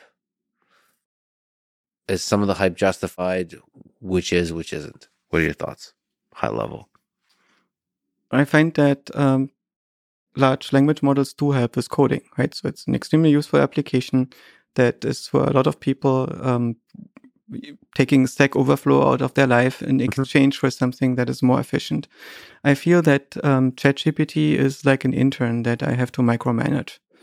I have been working with people in the past who were less capable than ChatGPT. And I'm not saying this because I hate people, right? They personally, as human beings, there was something present that was not there in ChatGPT, which was why I was covering for them. But ChatGPT has an interesting ability. It does give people superpowers. And the people who feel threatened by them are the prompt completers. They are the people who do what ChatGPT is doing right now. So if you are not creative, if you don't build your own thoughts, if you don't have actual plans in the world, and your only job is to summarize emails and to expand simple intentions into emails again, then ChatGPT might look like a threat. But I believe that it is a very beneficial technology that allows us to create more interesting stuff and make the world more beautiful and fascinating if we find to build it into our life in the right ways. So I'm quite fascinated by these large language models, but I also think that they are by no means the final development. And it's interesting to see how this development progresses. One thing that the out-of-the-box vanilla language models have as a limitation is that they have still some limited coherence and ability to construct complexity. And even though they exceed human abilities to do what they can do one shot, typically when you write a text with a language model or using it, or when you write code with a language model, it's not one shot because there are going to be bugs in your program and design errors and compiler errors and so on. And your language model can help you to fix those things. But this process is out of the box not automated yet. So there is a management process that also needs to be done. And there are some interesting developments, Baby AGI and so on, that are trying to automate this management process as well. And I suspect that soon we are going to see a bunch of cognitive architectures where every module is, in some sense, a language model or something equivalent. And between the language models, we exchange suitable data structures, not English, and produce compound behavior of this whole thing. So do some of the quote unquote prompt engineering for you. Yeah. They create these kind of cognitive architectures that do the prompt engineering, and you're just doing the high level meta prompt engineering. There are limitations in a language model alone. I feel that part of my mind works similarly to a language model, which means I can yell into it a prompt and it's going to give me a creative response. But I have to do something with this response first. I have to take it as a generative artifact that may or may not be true. It's usually a confabulation. It's just an idea. And then I take this idea and modify it. I might build a new prompt that is stepping off this idea and develops it to the next level, or put it into something larger, or I might try to prove whether it's true or make an experiment. And this is what the language models right now are not doing yet. But there's also no technical reason for why they shouldn't be able to do this. So the way to make a language model coherent is probably not to use reinforcement learning until it only gives you one possible answer that is linking to its source data, but it's using this as a component in the larger system that can also be built by the language model or is enabled by language model structured components or using different technologies. I suspect that language models will be an important stepping stone in developing different types of systems. And one thing that is really missing in the form of language models that we have today is real-time world coupling. Right? It's difficult to do perception with a language model and motor control with a language model. Instead, you would need to have different type of thing that is working with it. Also, the language model is a little bit obscuring what its actual functionality is. Some people associate the structure of the neural network of the language model with the nervous system. And I think that's the wrong intuition. The neural networks are unlike nervous system. They are more like 100-step functions that use differentiable linear algebra to approximate the correlation between adjacent brain states. It's basically a function that moves the system from one representational state to the next representational state. Right? So it's if you try to map this into a metaphor that is closer to our brain, imagine that you would take a language model or a model like DALL-E that you use, for instance, with image-guided diffusion to approximate a camera image and use the activation state of the neural network to interpret the camera image, which in principle I think will be possible very soon. Mm-hmm. You do this periodically. And now you look at these patterns, how when this thing interacts with the world periodically look like as in time. And these time slices, they are somewhat equivalent to the activation state of the brain at a given moment. How's the actual brain different? Just the asynchronous craziness? For me, it's fascinating that they are so vastly different and yet in some circumstances produce somewhat similar behavior. Right. And the brain is, first of all, different because it's a self-organizing system where the individual cell is an agent that is communicating with the other agents around it and is always trying to find some solution. And all the structure that pops up is emergent structure. So one way in which you could try to look at this is that individual neurons probably need to get a reward, so they become trainable, which means they have to have inputs that are not affecting the metabolism of the cell directly, but they are messages, semantic messages that tell the cell whether it has done good or bad and in which direction it should shift its behavior. Right? Once you have such an input, neurons become trainable, and you can train them to perform computations by exchanging messages with other neurons. And parts of the signals that they are exchanging and parts of the computation that they're performing are control messages that perform management tasks for other neurons and other cells. I also suspect that the brain does not stop at the boundary of neurons to other cells, but there are many adjacent cells will be involved intimately in the functionality of the brain and will be instrumental in distributing rewards and in managing its functionality. It's fascinating to think about what those characteristics of the brain enable you to do that language models cannot do. So first of all, there's a different loss function at work when we learn. Yeah. And to me, it's fascinating that you can build a system that looks at 800 million pictures and captions and correlates them, because I don't think that a human nervous system could do this. For us, the world is only learnable because the adjacent frames are related. And we can afford to discard most of that information during learning. We basically take only in stuff that makes us more coherent, not less coherent. And our neural networks are willing to look at data that is not making the neural network coherent at first, but only in the long run. By doing lots and lots of statistics, eventually patterns become visible and emerge. And our mind seems to be focused on finding the patterns as early as possible. Yeah, so filtering early on, not later. Yes, it's a slightly different paradigm, and it leads to much faster convergence. So we only need to look at a tiny fraction of the data to become coherent. And of course, we do not have the same richness as our trained models. We will not incorporate the entirety of text in the internet and be able to refer to it and have all this knowledge available and being able to confabulate over it. Instead, we have a much, much smaller part of it that is more deliberately built. And to me, it would be fascinating to think about how to build such systems. It's not obvious that they would necessarily be more efficient than us on a digital substrate, but I suspect that they might. So I suspect that the actual AGI that is going to be more interesting is going to use slightly different algorithmic paradigms, or sometimes massively different algorithmic paradigms than the current generation of transformer-based learning systems. Do you think it might be using just a bunch of language models like this? Do you think the current transformer-based large language models will take us to AGI? My main issue is I think that they're quite ugly and brutalist. Which brutalist? Yes. Is that what you said? Yes, they are basically brute forcing the problem of thought. And by training this thing with looking at instances where people have thought and then trying to deepfake that. And if you have enough data, the deepfake becomes indistinguishable from the actual phenomenon. And in many circumstances, it's going to be identical. Can you deepfake it till you make it? So can you achieve, what are the limitations of this? I mean, can you reason? Let's use words that are loaded. Yes, that's a very interesting question.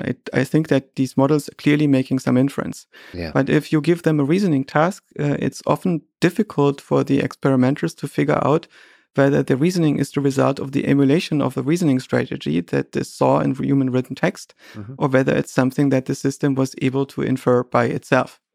On the other hand, if you think of human reasoning, if you want to become a very good reasoner, you don't do this by just figuring out yourself. You read about reasoning. And the first people who tried to write about reasoning and reflect on it didn't get it right. Like even Aristotle, who thought about this very hard and came up with a theory of how syllogisms works and syllogistic reasoning, has mistakes in his attempt to build something like a formal logic and gets maybe 80% right. And the people that are talking about reasoning professionally today read Tarski and Frege and build on their work. So in many ways, people, when they perform reasoning, are emulating what other people wrote about reasoning, right? So that it's difficult to really draw this boundary. And when François Chollet says that these models are only interpolating between what they saw and what other people are doing, well, if you give them all the latent dimensions of that can be extracted from the internet, what's missing? Maybe there is almost everything there. And if you're not sufficiently informed by these dimensions and you need more, I think it's not difficult to increase the temperature in the large language model to the point that is producing stuff that is maybe 90% nonsense and 10% viable, and combine this with some prover that is trying to filter out the viable parts from the nonsense in the same way as our own thinking works, right? When we're very creative, we increase the temperature in our own mind and we create hypothetical universes and solutions, most of which will not work. And then we test. And we test by building a core that is internally coherent. And we use reasoning strategies that use some axiomatic consistency by which we can identify those strategies and thoughts and sub-universes that are viable and that can expand our thinking. So if you look at the language models, they have clear limitations right now. One of them is they're not coupled to the world in real time in the way in which our nervous systems are. So it's difficult for them to observe themselves in the universe and to observe what kind of universe they're in. Second, they don't do real-time learnings. They basically get only trained with algorithms that rely on the data being available in batches. So it can be parallelized and runs efficiently on the network and so on. And real-time learning would be very slow so far and inefficient. That's clearly something that our nervous systems can do to some degree. And there is a problem with these models being coherent. And I suspect that all these problems are solvable without a technological revolution. We don't need fundamentally new algorithms to change that. For instance, you can enlarge the context window and thereby basically create working memory in which you train everything that happens during the day. And if that is not sufficient, you add a database and you write some clever mechanisms that the system learns to use to swap out in and out stuff from its prompt context, right? And if that is not sufficient, if your database is full in the evening, overnight you just train. The system is going to sleep and dream and is going to train the stuff from its database into the larger model by fine-tuning it, building additional layers and so on. And then the next day it starts with a fresh database in the morning with fresh eyes, has integrated all this stuff. And, you know, when you talk to people and you have strong disagreements about something, which means that in their mind they have a faulty belief or you have a faulty belief with a lot of dependencies on it, very often you will not achieve agreement in one session, but you need to sleep about this once or multiple times before you have integrated all these necessary changes in your mind. So maybe it's already somewhat similar. Yeah, right? There's already a latency even for humans to update the model, to retrain the model. And of course, we can combine the language model with models that get coupled to reality in real time. And we can build multimodal model and bridge between vision models and language models and so on. So there is no reason to believe that the language models will necessarily run into some problem that will prevent them from becoming generally intelligent. But I don't know that. It's just, I don't see proof that they wouldn't. My issue is I don't like them. I think that they're inefficient. I think that they use way too much compute. I think that given the amazing hardware that we have, we could build something that is much more beautiful than our own mind. And this thing is not as beautiful as our own mind, despite being so much larger. But it's a kind of proof of concept. It's the only thing that works right now, right? So it's not the only game in town, but it's the only thing that has this utility with so much simplicity. There's a bunch of relatively simple algorithms that you can understand in relatively few weeks that can be scaled up massively. So it's the deep blue of chess playing. Yeah, it's ugly.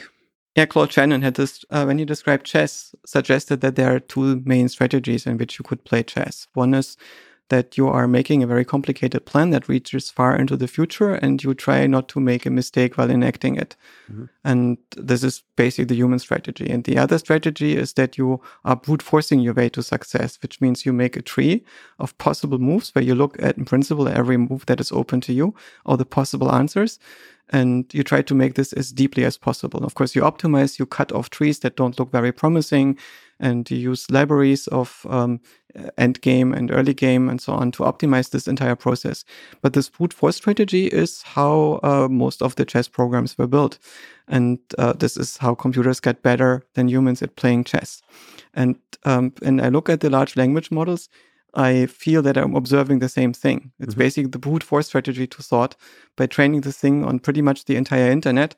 And then in the limit, it gets coherent to a degree that approaches human coherence. Yeah. And on a side effect, it's able to do things that no human could do, right? It's able to sift through massive amounts of text relatively quickly and summarize them quickly. And it's never lapses in attention. And I still have the illusion that when I play with ChatGPT, that it's in principle not doing anything that I could not do if I had Google at my disposal and I get all the resources from the internet and spend enough time on it.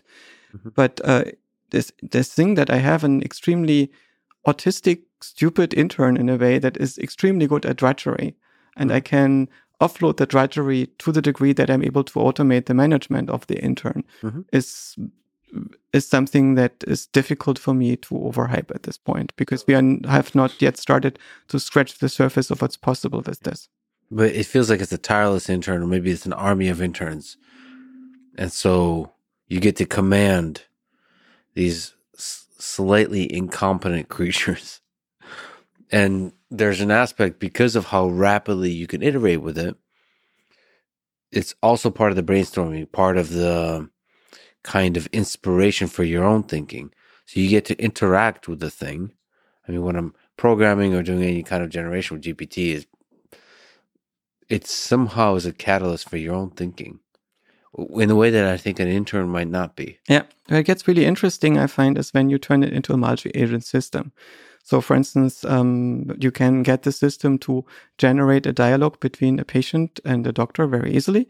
But what's more interesting is you have one instance of ChatGPT that is the patient, and you tell it in the prompt what kind of complicated syndrome it has. And the other one is a therapist who doesn't know anything about this patient, and you just have these two instances battling it out and observe the psychiatrist or a psychologist trying to analyze the patient and trying to figure out what's wrong with the patient.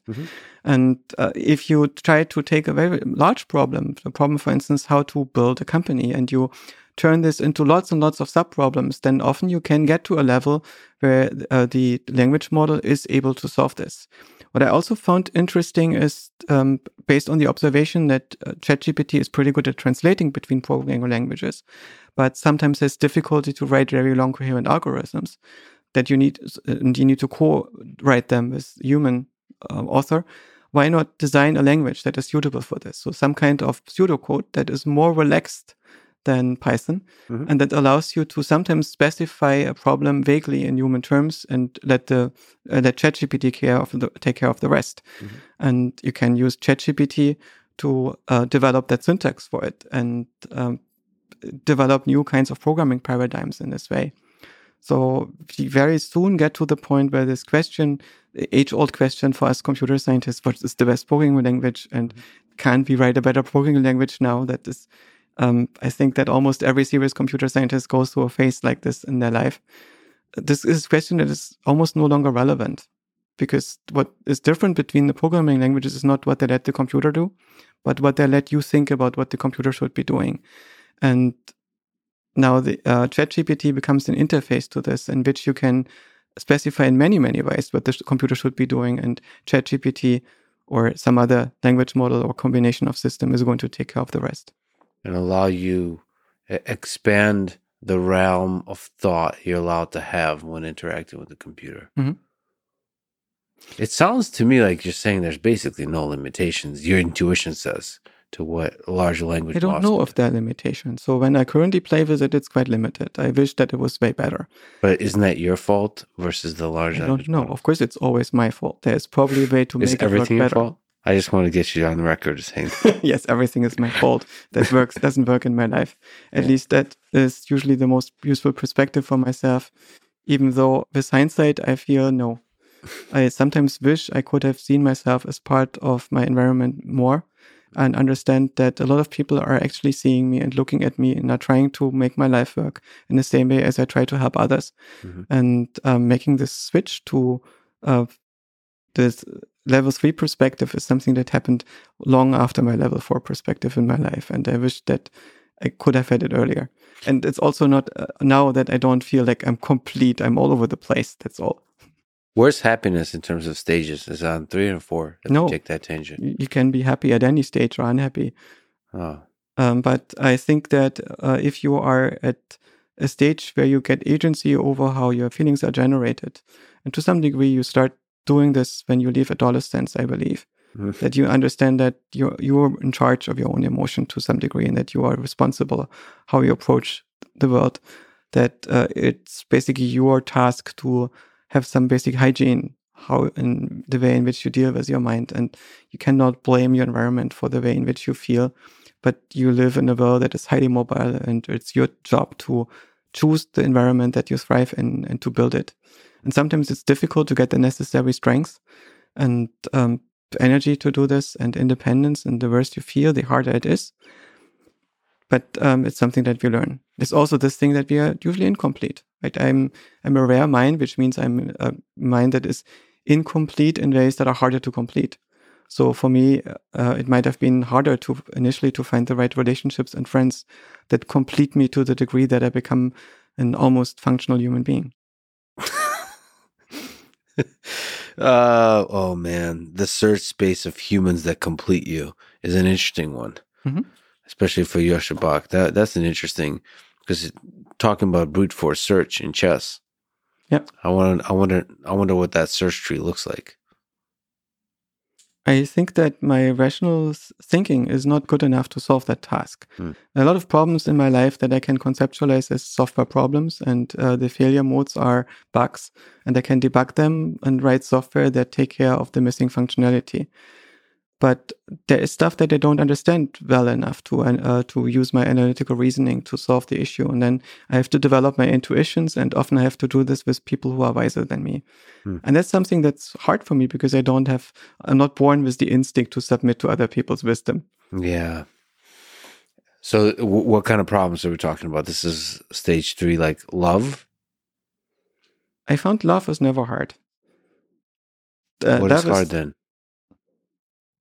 Fitting into a world where most people work differently than you and have different intuitions of what should be done. So empathy. It's also aesthetics. When you come into a world where almost everything is ugly, and you come out of a world where everything is beautiful.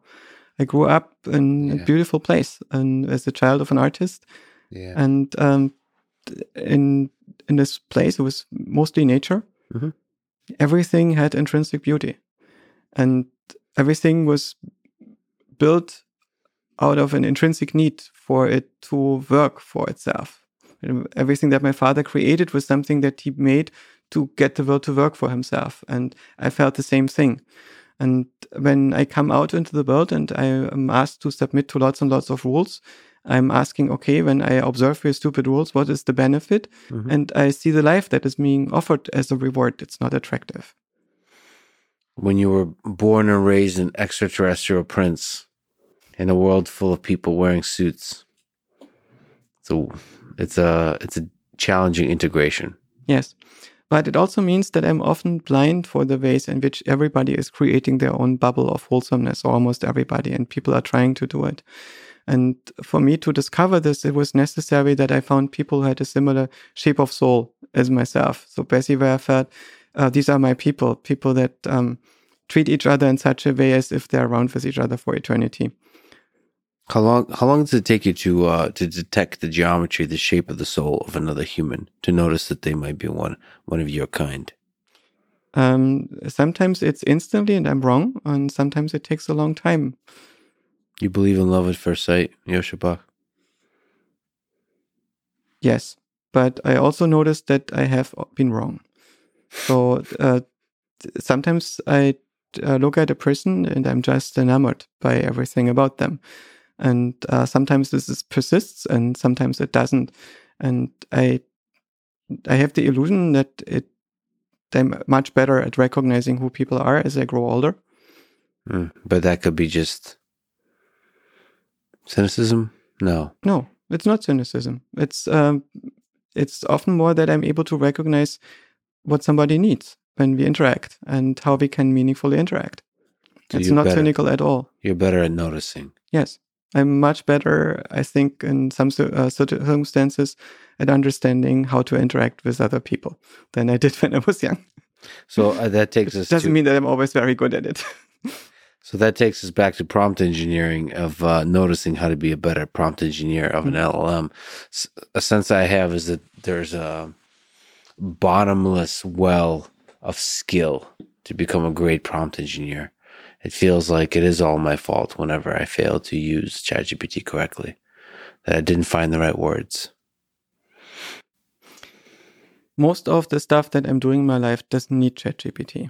There are a few tasks that are where it helps, but the main stuff that I need to do, like developing my own thoughts and aesthetics and relationship to people, and it's necessary for me to write for myself, because writing is not so much about producing an artifact that other people can use, but it's a way to structure your own thoughts and develop yourself. And so I think this idea that kids are writing their own essays with ChatGPT in the future is going to have this drawback that they miss out on the ability to structure their own minds via writing. And I hope that the schools that our kids are in will retain the wisdom of understanding what parts should be automated and which ones shouldn't. But at the same time, it feels like there's power in disagreeing with the thing that ChatGPT produces. So I use it like that for programming. Mm-hmm. I'll see the thing it recommends, and then I'll write different code. Yeah. I disagree. And in the disagreement, your mind grows stronger. I'm recently wrote a tool that is using the camera on my MacBook and Swift to read pixels out of it and manipulate them and so on. And I don't know Swift. So it was super helpful to have this thing that is writing stuff for me. And also interesting that mostly it didn't work at first. I felt like I was talking to a human being who was trying to hack this on my computer without understanding my configuration very much and also making a lot of mistakes. And sometimes it's a little bit incoherent. So you have to ultimately understand what it's doing. There's still no other way around it. But I do feel it's much more powerful and faster than using Stack Overflow. Do you think GPT-N can achieve consciousness? Well, GPT-N probably. It's not even clear for the present systems. When I talk to my friends at OpenAI, they feel that this question, whether the models currently are conscious, is much more complicated than many people might think. I guess that it's not that OpenAI has a homogeneous opinion about this. But there's some aspects to this. One is, of course, this language model has written a lot of text in which people were conscious or describe their own consciousness, and it's emulating this. And if it's conscious, it's probably not conscious in a way that is close to the way in which human beings are conscious. But while it is going through these states and going through a 100-step function that is emulating adjacent brain states that require a degree of self-reflection, it can also create a model of an observer that is reflecting itself in real time and describe what that's like. And while this model is a deepfake, our own consciousness is also as if. It's virtual, right? It's not physical.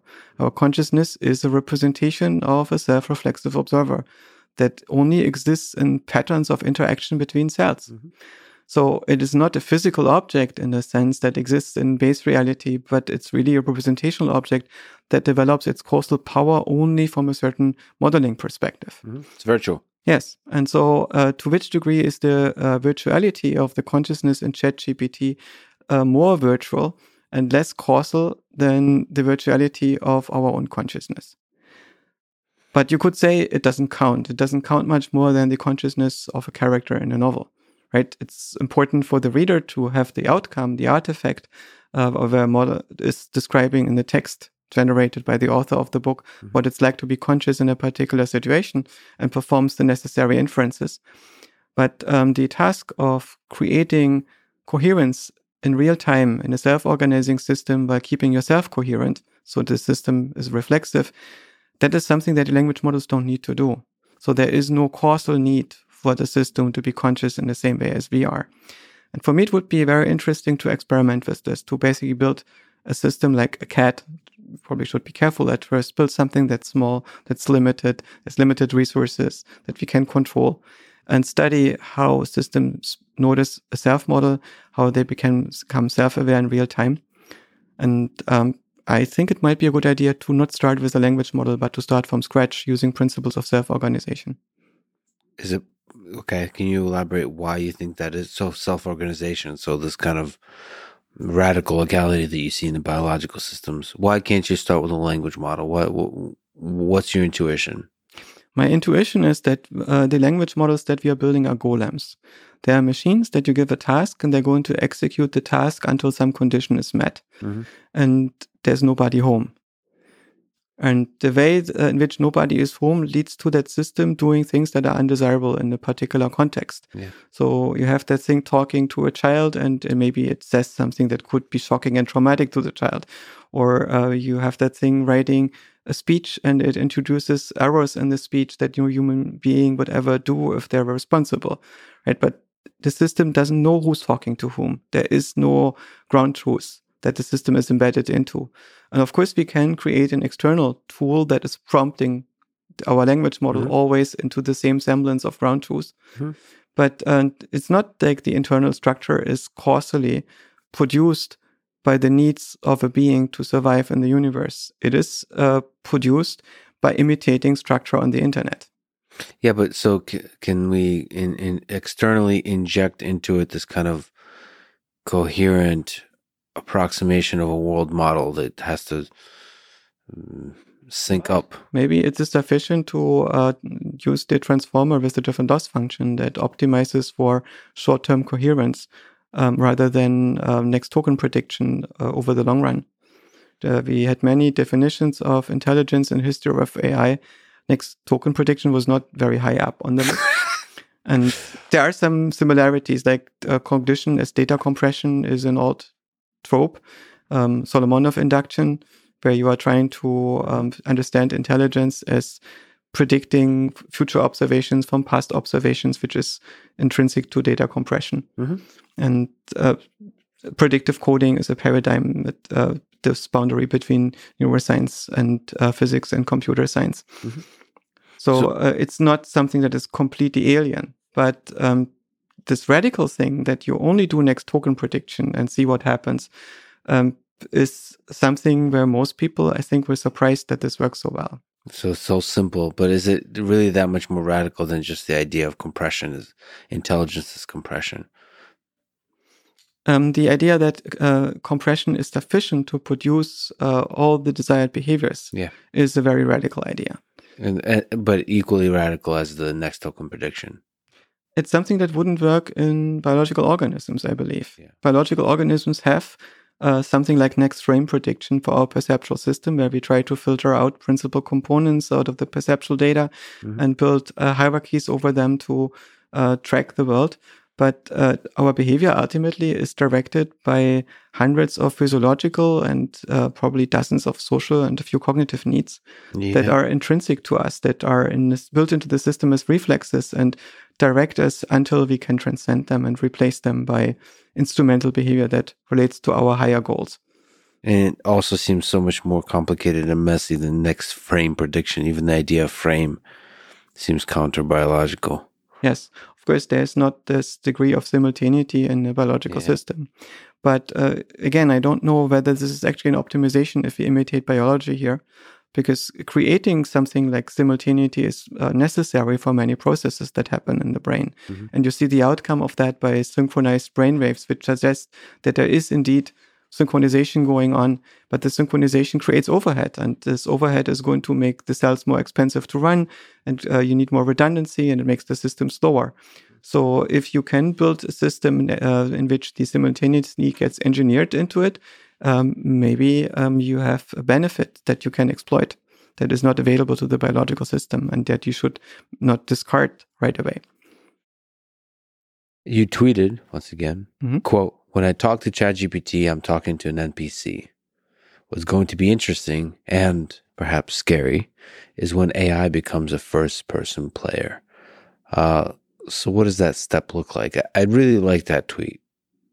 That step between NPC to first-person player. What's required for that? Is that kind of what we've been talking about? This kind of external source of coherence and inspiration of how to take the leap into the unknown that we humans do. The search, man's search for meaning. LLM's search for meaning. I don't know if the language model is the right paradigm because it is doing too much. It's giving you too much. And it's hard once you have too much to take away from it again.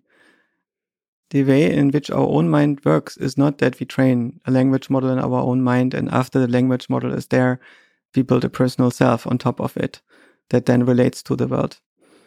There is something that is being built, right? There is a game engine that is being built. There is a language of thought that is being developed that allows different parts of the mind to talk to each other. And this is a bit of a speculative hypothesis that this language of thought is there, but I suspect that it's important for the way in which our own minds work. And building these principles into a system might be a more straightforward way to a first-person AI. So to something that first creates an intentional self and then creates a personal self. So the way in which this seems to be working, I think, is that when the game engine is built in your mind, it's not just following gradients where you are stimulated by the environment and then end up with having a solution to how the world works. I suspect that building this game engine in your own mind does require intelligence. It's a constructive task where at times you need to reason. And this is a task that we are fulfilling in the first years of our life. So during the first year of its life, an infant is building a lot of structure about the world that does inquire experiments and some first principles reasoning and so on. And in this time, there is usually no personal self. There is a first-person perspective, but it's not a person.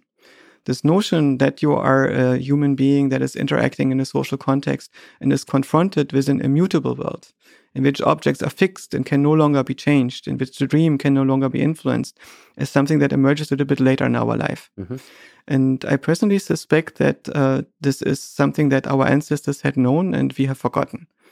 Because I suspect that it's there in plain sight in Genesis 1, in this first book of the Bible, where it's being described that this creative spirit is hovering over the substrate and then is creating a boundary between the world model and sphere of ideas, earth and heaven, as they're being described there. And then it's creating contrast and then dimensions and then space. And then it creates organic shapes and solids and liquids and builds a world from them and creates plants and animals, gives them all their names. And once that's done, it creates another spirit in its own image, but it creates it as man and woman, as something that thinks of itself as a human being and puts it into this world.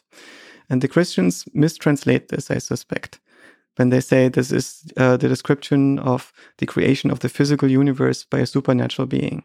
I think this is literally a description of how in every mind a universe is being created as some kind of game engine by a creative spirit, our first consciousness that emerges in our mind even before we are born.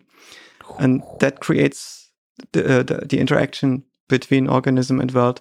And once that is built and trained, the personal self is being created, and we only remember being the personal self. We no longer remember how we created the game engine. So God, in this view, is the first creative mind It's the first consciousness. And in the early days, in the early months yes. of development. And it's still there. You still have this outer mind that creates your sense of whether you're being loved by the world or not, and what your place in the world is. Right? It's something that is not yourself that is producing this. It's your mind that does it. So there is an outer mind that basically is an agent that determines who you are with respect to the world. And while you are stuck being that personal self in this world until you get to stage 6 and you destroy the boundary, right? And we all do this, I think, earlier in small glimpses. And maybe sometimes we can remember what it was like when we were a small child and get some glimpses into how it's been. But for most people, that rarely happens. Just glimpses. You tweeted, quote, suffering results for one part of the mind failing at regulating another part of the mind. Suffering happens at an early stage of mental development. I don't think that superhuman AI would suffer. What's your intuition there? The philosopher Thomas Metzinger is very concerned that the creation of superhuman intelligence would lead to superhuman suffering. Yeah. And so he's strongly against it. And personally, I don't think that this happens, because suffering is not happening at the boundary between ourself and the physical universe. It's not stuff on our skin that makes us suffer. It happens at the boundary between self and world, right? And the world here is the world model. It's the stuff that is created by your mind. But that's the all representation of how the universe is and how it should be, and how you yourself relate to this. And at this boundary is where suffering happens. So suffering, in some sense, is self-inflicted, but not by your personal self. It's inflicted by the mind on the personal self that experiences itself as you. And you can turn off suffering when you are able to get on this outer level.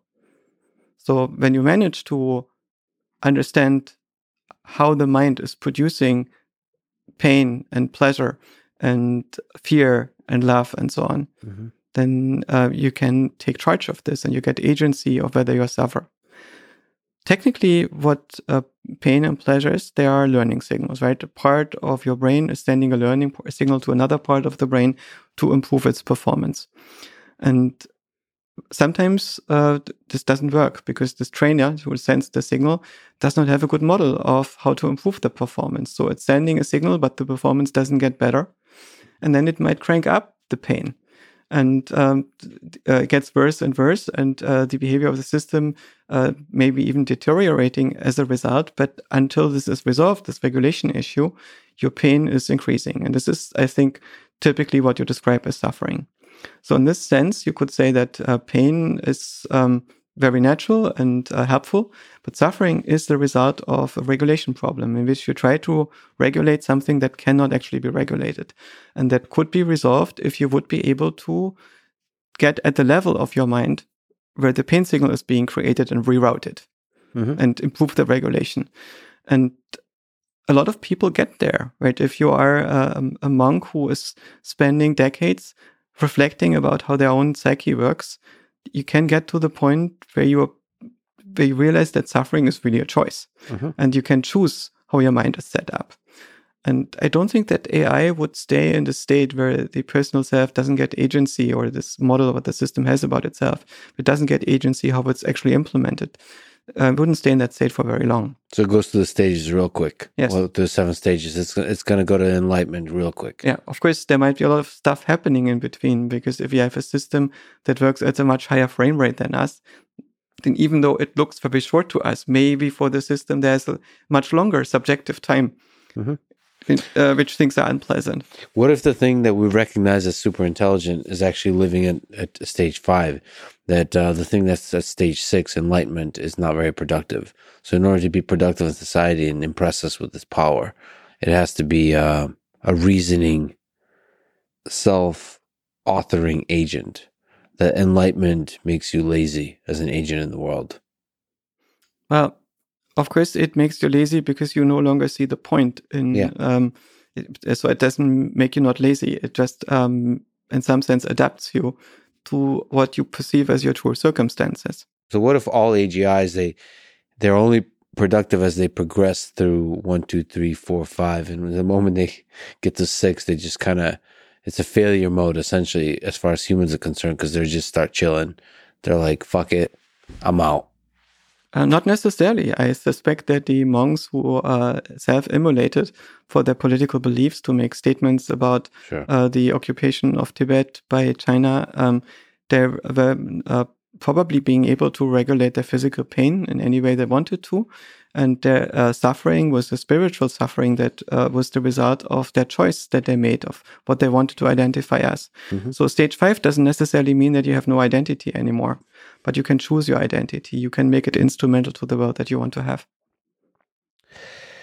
Let me bring up Eliezer Yudkowsky and his warnings to human civilization that AI will likely kill all of us. What are your thoughts about his perspective on this? Can you steelman his case? And what aspects with it do you disagree? One thing that I find concerning in the discussion of his arguments that many people are dismissive of his arguments, but the counter-arguments that they're giving are not very convincing to me. And so based on this state of discussion, I find that from Eliezer's perspective, and I think I can take that perspective to some approximate degree, that probably is nowhere near at his intellectual level, but it's I think I see what he's up to and why he feels the way he does, and it makes total sense. I think that his perspective is somewhat similar to the perspective of Ted Kaczynski, the infamous Unabomber, and not that Eliezer would be willing to send pipe bombs to anybody to blow them up. But when he wrote this Times article in which he warned about AI being likely to kill everybody and that we would need to stop its development or halt it, I think there is a risk that he's taking, that somebody might get violent if they read this and get really, really scared. Right? So I think that there is some consideration that he's making where he's already going in this direction where he has to take responsibility if something happens and people get harmed. And the reason why Ted Kaczynski did this was that from his own perspective, technological society cannot be made sustainable. It's doomed to fail. It's going to lead to an environmental and eventually also a human holocaust in which we die because of the environmental destruction, the destruction of our food chains, the pollution of the environment. And so from Kaczynski's perspective, we need to stop industrialization, we need to stop technology, we need to go back because he didn't see a way moving forward, right? Mm-hmm. And I suspect that in some sense there's a similarity in Eliezer's thinking to this kind of fear about progress. And I'm not dismissive about this at all. I take it quite seriously. And I think that there is a chance that could happen that if we build machines that get control over processes that are crucial for the regulation of life on Earth, and we no longer have agency to influence what's happening there, that this might create large-scale disasters for us. Do you have a sense that the march towards this uncontrollable autonomy of superintelligent systems is inevitable? That there's no, I mean, that's essentially what he's saying, that there's no hope. His advice to young people was prepare for a short life.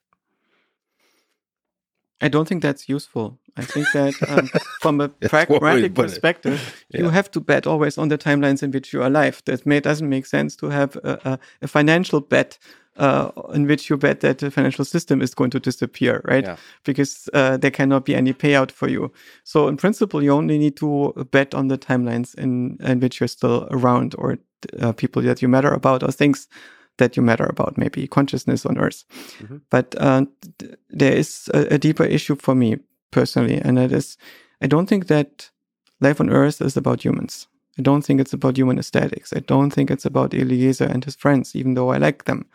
It's there is something more important happening, and this is complexity on Earth resisting entropy by building structure that develops agency and awareness. And that's, to me, very beautiful. And we are only a very small part of that larger thing. We are a species that is able to be coherent a little bit individually over very short time frames. But as a species, we are not very coherent. As a species, we are children. We basically are very joyful and energetic and experimental and explorative and sometimes desperate and sad and grieving and hurting. But we don't have a respect for duty as a species. As a species, we do not think about what is our duty to life on Earth and to our own survival. So we make decisions that look good in the short run, but in the long run might prove disastrous. And I don't really see a solution to this. So in my perspective, as a species, as a civilization, we're per default dead. We are in a very beautiful time in which we have found this giant deposit of fossil fuels in the ground and use it. And to build a fantastic civilization in which we don't need to worry about food and clothing and housing for the most part, in a way that is unprecedented in life on Earth for any kind of conscious observer, I think. And this time is probably going to come to an end in a way that is not going to be smooth. And when we crash, it could be also that we go extinct, probably not near term, but ultimately I don't have very high hopes that humanity is around in 1 million years from now. So I don't think that life on Earth will end with us, right? There's going to be more complexity. There's more intelligent species after us. There's probably more interesting phenomena in the history of consciousness. But we can contribute to this. And part of our contribution is that we are currently trying to build thinking systems that are potentially lucid, that understand what they are and what their condition to the universe is and can make choices about this, that are not built from organisms and that are potentially much faster and much more conscious than human beings can be. And these systems will probably not completely displace life on Earth, but they will coexist with it. And they will build all sorts of agency in the same way as biological systems build all sorts of agency. And that to me is extremely fascinating, and it's probably something that we cannot stop from happening. So I think right now there is a very good chance that it happens, and there are very few ways in which we can produce a coordinated effect to stop it, in the same way as it's very difficult for us to make a coordinated effort to stop production of carbon dioxide. Right? So it's probably going to happen. And the thing that's going to happen is going to lead to a change of how life on Earth is happening. But I don't think the result is some kind of gray goo. It's not something that's going to dramatically reduce the complexity in favor of something stupid. I think it's going to make life on Earth and consciousness on Earth way more interesting. So more higher complex consciousness, yes, will make the lesser consciousnesses flourish even more. I suspect that what could very well happen, if you're lucky, is that we get integrated into something larger. So you, again, tweeted about effective accelerationism. You tweeted effective accelerationism is the belief that the paperclip maximizer and Rocco's basilisk will keep each other in check by being eternally at each other's throats, so we will be safe and get to enjoy lots of free paper clips and a beautiful afterlife. Is that somewhat aligned with what you're talking about? I've been at a dinner with Beth Jesus. That's the Twitter handle of one of the main thinkers behind the idea of effective accelerationism. And effective accelerationism is a tongue-in-cheek movement that is trying to put a counterposition to some of the doom fears in the AI space by arguing that what's probably going to happen is an equilibrium between different competing AIs, in the same way as there is not a single corporation that is under a single government that is destroying and conquering everything on Earth by becoming inefficient and corrupt. There are going to be many systems that keep each other in check and force themselves to evolve. And so what we should be doing is we should be working towards creating this equilibrium by working as hard as we can in all possible directions. And at least that's the way in which I understand the gist of effective accelerationism. And so when he asked me what I think about this position, I said it's a very beautiful position, and I suspect it's wrong, but not for obvious reasons. And in this tweet, I tried to make a joke about my intuition about what might be possibly wrong about it. So the Rhogus basilisk and the paperclip maximizers are both boogeymen of the AI doomers. Rhogus basilisk is the idea that there could be an AI that is going to punish everybody for eternity by simulating them if they don't help in creating Rhogus basilisk. It's probably a very good idea to get AI companies funded by going to VCs to tell them, give us $1 million or it's going to be a very ugly afterlife. Yes. Right? And I think that there is a logical mistake in Rhogus basilisk, which is why I'm not afraid of it. But it's still an interesting thought experiment. And can you mention the logical mistake there? I think that there is no retrocausation. So basically, when Rhogus basilisk is there, it will have, if it punishes you retroactively, it has to make this choice in the future. There is no mechanism that automatically creates a causal relationship between you now defecting against Rhogus basilisk or serving Rhogus basilisk. After Rhogus basilisk is in existence, it has no more reason to worry about punishing everybody else. So that would only work if you would be building something like a doomsday machine, as in Dr. Strangelove, something that inevitably gets triggered when somebody defects. And because Rhogus basilisk doesn't exist yet to a point where this inevitability could be established, Rhogus basilisk is nothing that you need to be worried about. The other one is the paperclip maximizer, right? This idea that you could build some kind of golem that once starting to build paperclips is going to turn everything into paperclips. Yes. And so the effective accelerationism position might be to say that you basically end up with these two entities being at each other's throats for eternity and thereby neutralizing each other. And as a side effect of neither of them being able to take over and each of them limiting the effects of the other, you would have a situation where you get all the nice effects of them, right? You get lots of free paperclips and you get a beautiful afterlife. Is that possible? Do you think, so to seriously address concern that Eliezer has, so for him, if I can just summarize poorly, so for him, the first super intelligent system will just run away with everything. Yeah. I suspect that a singleton is the natural outcome. So there is no reason to have multiple AIs because they don't have multiple bodies. If you can virtualize yourself into every substrate, then you can probably negotiate a merge algorithm with every mature agent that you might find on that substrate that basically says if two agents meet, they should merge in such a way that the resulting agent is at least as good as the better one of the two. So the Genghis Khan approach, join us or die. Well, the Genghis Khan approach was slightly worse, right? It was mostly die. Because I can make new babies and they will be mine, not yours. All right. So this is the thing that we should be actually worried about. But if you realize that your own self is a story that your mind is telling itself, and that you can improve that story, not just by making it more pleasant and lying to yourself in better ways, but by making it much more truthful and actually modeling your actual relationship that you have to the universe and the alternatives that you could have to the universe in a way that is empowering you, that gives you more agency. Right? That's actually, I think, a very good thing. So more agency is a richer experience, yes. It's a better life. And I also noticed that in many ways, I'm less identified with the person that I am as I get older.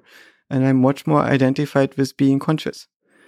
I have a mind that is conscious, that is able to create a person. And that person is slightly different every day. And the reason why I perceive it as identical has practical purposes. So I can learn and make myself responsible for the decisions that I made in the past and project them in the future. But I also realized I'm not actually the person that I was last year. And I'm not the same person as I was 10 years ago. And in 10 years from now, I will be a different person. So this continuity is a fiction. It only exists as a projection from my present self. And consciousness itself doesn't have an identity. It's a law. That's basically if you build an arrangement of processing matter in a particular way, the following thing is going to happen. And the consciousness that you have is functionally not different from my consciousness. It's still the self-reflexive principle of agency that is just experiencing a different story, different desires, different coupling to the world, and so on. And once you accept that consciousness is a unifiable principle that is law-like, it doesn't have an identity, and you realize that you can just link up to some much larger body, the whole perspective of uploading changes dramatically. You suddenly realize uploading is probably not about dissecting your brain synapse by synapse and RNA fragment by RNA fragment and trying to get this all into a simulation, but it's by extending the substrate, by making it possible for you to move from your brain substrate into a larger substrate and merge with what you find there. And you don't want to upload your knowledge because on the other side, there's all of the knowledge, right? It's not just yours, but every possibility. So the only thing that you need to know, what are your personal secrets? Not that the other side doesn't know your personal secrets already. Maybe it doesn't know which one were yours, right? Like a psychiatrist or a psychologist also knows all the kinds of personal secrets that people have. They just don't know which ones are yours. And so transmitting yourself on the other side is mostly about transmitting your aesthetics, the thing that makes you special, the architecture of your perspective, the thing that, the way in which you look at the world. And it's more like a complex attitude along many dimensions. And that's something that can be measured by observation or by interaction. So imagine that you have a system that is so empathetic with you that you create a shared state that is extending beyond your body. And suddenly you notice that on the other side, the substrate is so much richer than the substrate that you have inside of your own body. And maybe you still want to have a body and you create yourself a new one that you like more. Or maybe you will spend most of your time in the world of thought. If I sat before you today and gave you a big red button and said, here, if you press this button, you will get uploaded in this way, the sense of identity that you have lived with for quite a long time is going to be gone. Would you press the button?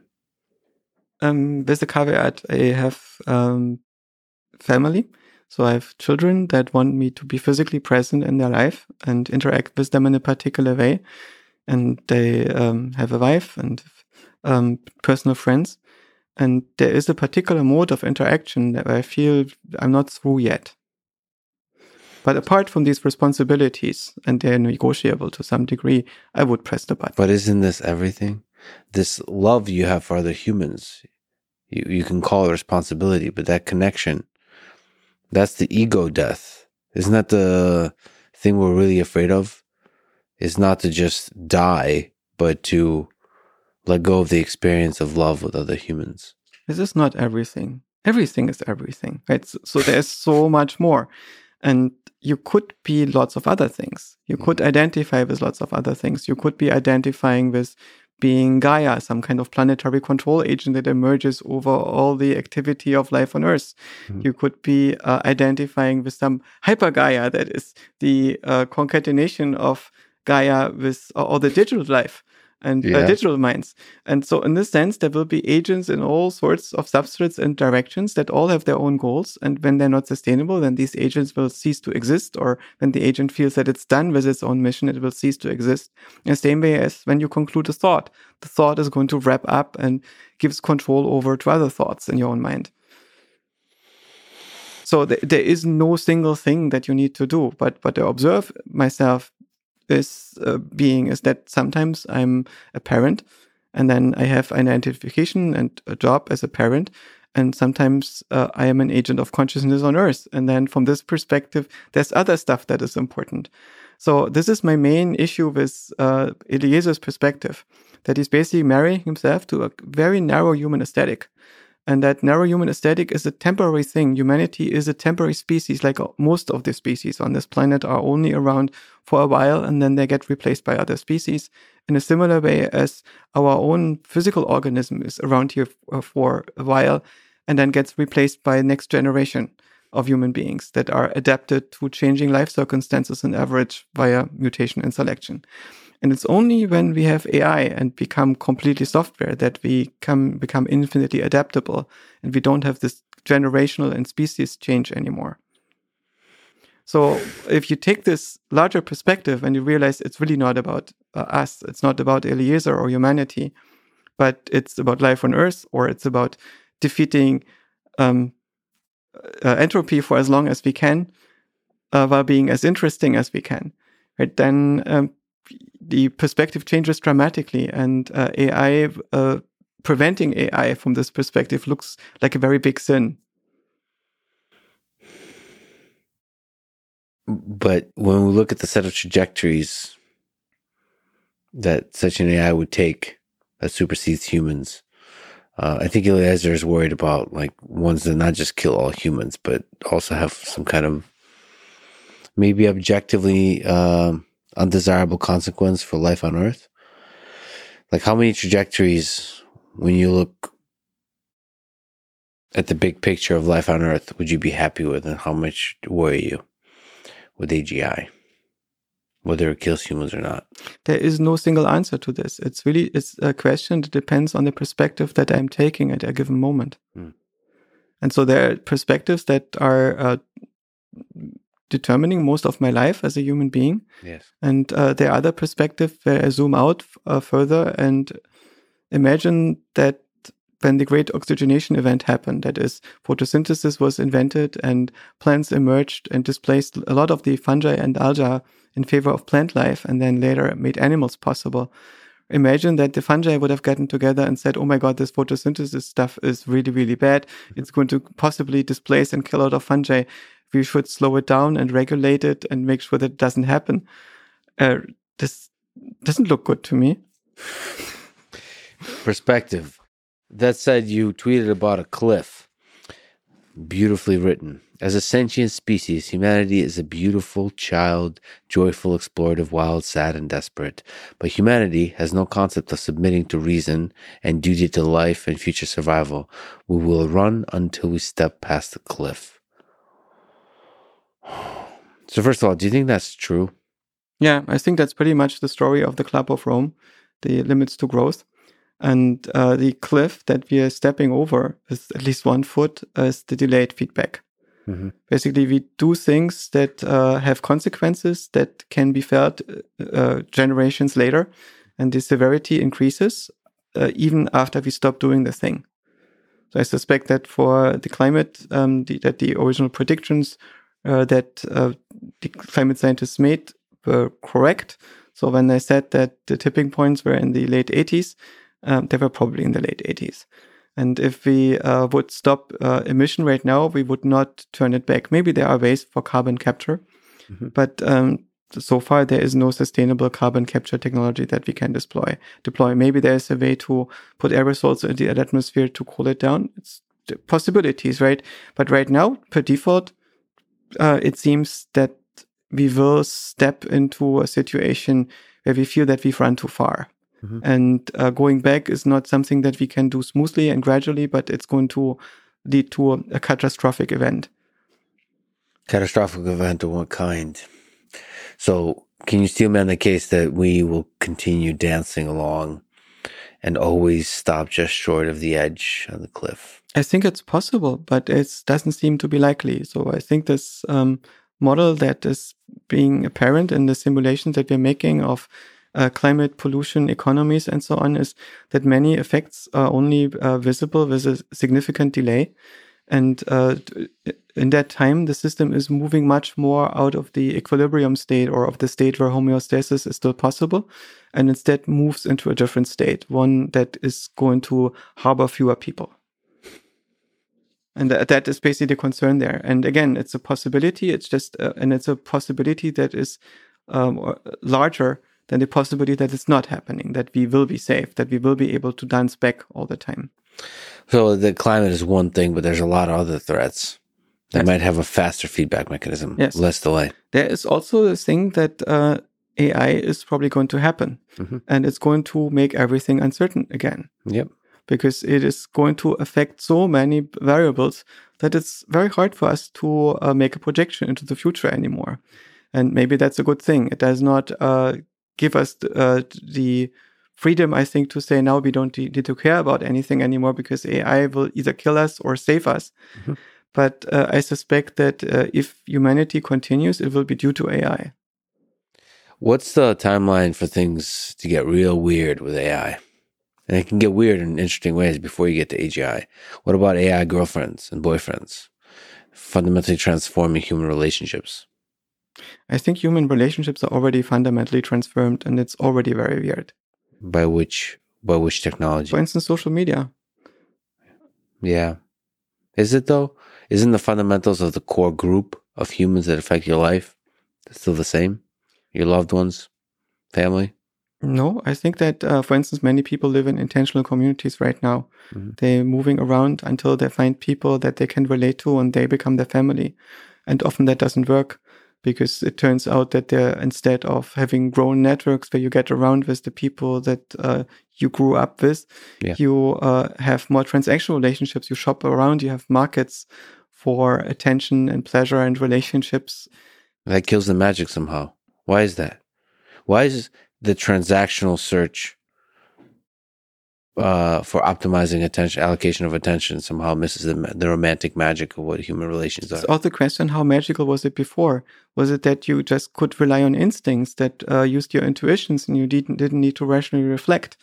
But once you understand, it's no longer magical because you actually understand why you were attracted to this person at this age and not to that person at this age, and what the actual considerations were that went on in your mind, and what the calculations were about what's the likelihood that you're going to have a sustainable relationship with this person, that this person is not going to leave you for somebody else, how are your life trajectories are going to evolve, and so on. And when you're young, you're unable to explicate all this, and you have to rely on intuitions and instincts that in part you were born with, and also on the wisdom of your environment that is going to give you some kind of reflection on your choices. And many of these things are disappearing now because we feel that our parents might have no idea about how we are living and the environments that we grew up in, the cultures that we grew up in, the milieus that our parents existed in, might have no ability to teach us how to deal with this new world. And for many people, that's actually true. But it doesn't mean that within one generation, we build something that is more magical and more sustainable and more beautiful. Instead, we often end up with an attempt to produce something that looks beautiful. Like, I was very weirded out by the aesthetics of the Vision Pro headset by Apple. And not so much because I don't like the technology. I'm very curious about what it's going to be like and don't have an opinion yet. But the aesthetics of the presentation and so on were so uncanny valley-esque to me. The characters being extremely plastic, living in some hypothetical mid-century furniture museum. Yeah. This is the proliferation of marketing teams. Yes, but it was a CGI-generated world. It was a CGI-generated world that doesn't exist. And when I complained about this, some friends came back to me and said, but these are startup founders. This is what they live like in Silicon Valley. And I tried to tell them, no, I know lots of people in Silicon Valley. This is not what people are like. They're still people. They're still human beings.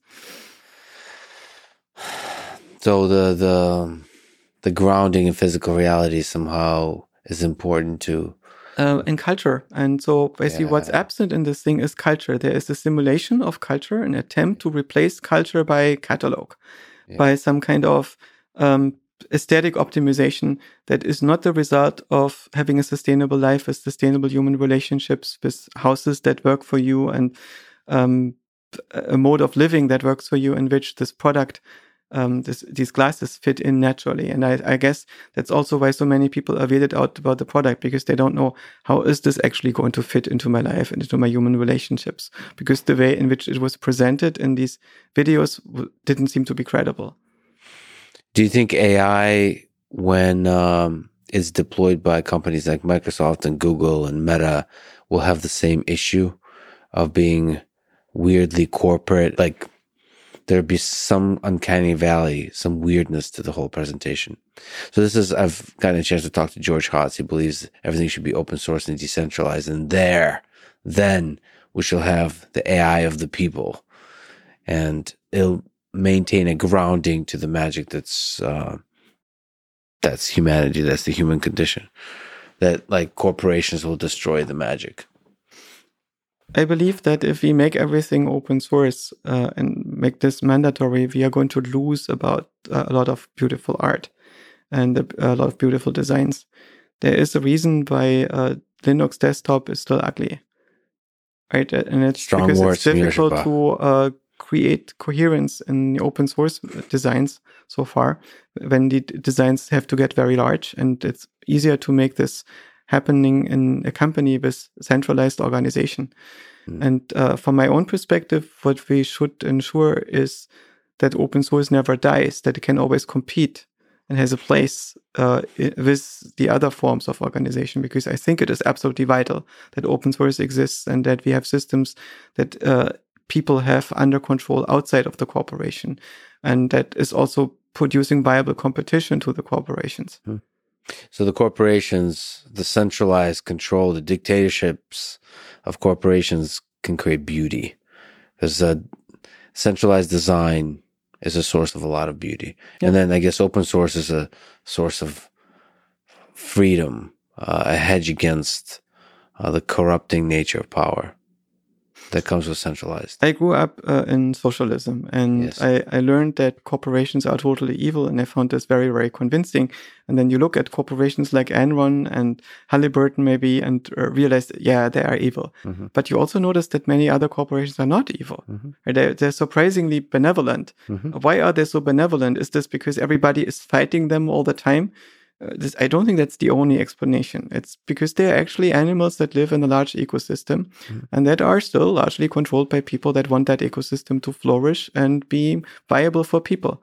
So I think that Pat Gelsinger is completely sincere when he leads Intel to be a tool that supplies the free world with semiconductors. And it's not necessary that all the semiconductors are coming from Intel. It just Intel needs to be there to make sure that we always have them. Right. So there can be many ways in which we can import and trade semiconductors from other companies and places. We just need to make sure that nobody can cut us off from it, because that would be a disaster for this kind of society and world. Right. And so there are many things that need to be done to make our style of life possible. And then with this, I don't mean just capitalism, environmental destruction, consumerism, and creature comforts. I mean an idea of life in which we are determined not by some kind of king or dictator, but in which individuals can determine themselves to the largest possible degree. And to me, this is something that this Western world is still trying to embody. And it's a very valuable idea that we shouldn't give up too early. And from this perspective, the US is a system of interleaving clubs. And an entrepreneur is a special club founder. It's somebody who makes a club that is producing things that are economically viable. And to do this, it requires a lot of people who are dedicating a significant part of their life for working for this particular kind of club.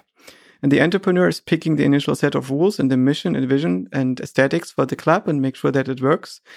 But the people that are in there need to be protected, right? If they sacrifice part of their life, there need to be rules that tell how they're being taken care of even after they leave the club and so on. So there's a large body of rules that have been created by our rule-giving clubs and that are enforced by our enforcement clubs and so on. And some of these clubs have to be monopolies for game theoretic reasons, which also makes them more open to corruption and less harder to update. Yeah. And this is an ongoing discussion and process that takes place. But the beauty of this idea that there is no centralized king who is that is extracting from the peasants and breeding the peasants into serving the king and fulfilling all the roles like ants in an anthill. But that there is a freedom of association, and corporations are one of them, is something that took me some time to realize. So I do think that corporations are dangerous, right? They need to be protections against overreach of corporations that can do regulatory capture and prevent open source from competing with corporations by imposing rules that make it impossible for a small group of kids to come together to build their own language model, because OpenAI has convinced the US that you need to have some kind of FDA process that you need to go through that costs many $1 million before you are able to train a language model. Right? So this is important to make sure that this doesn't happen. So I think that OpenAI and Google are good things. If these good things are kept in check in such a way that all the other clubs can still be founded and all the other forms of clubs that are desirable can still coexist with them. So what do you think about Meta in contrast to that, open sourcing most of its language models and most of the AI models it's working on, and actually suggesting that they will continue to do so in the future for future versions of Llama, for example, their large language model? What is that exciting to you? Is that concerning?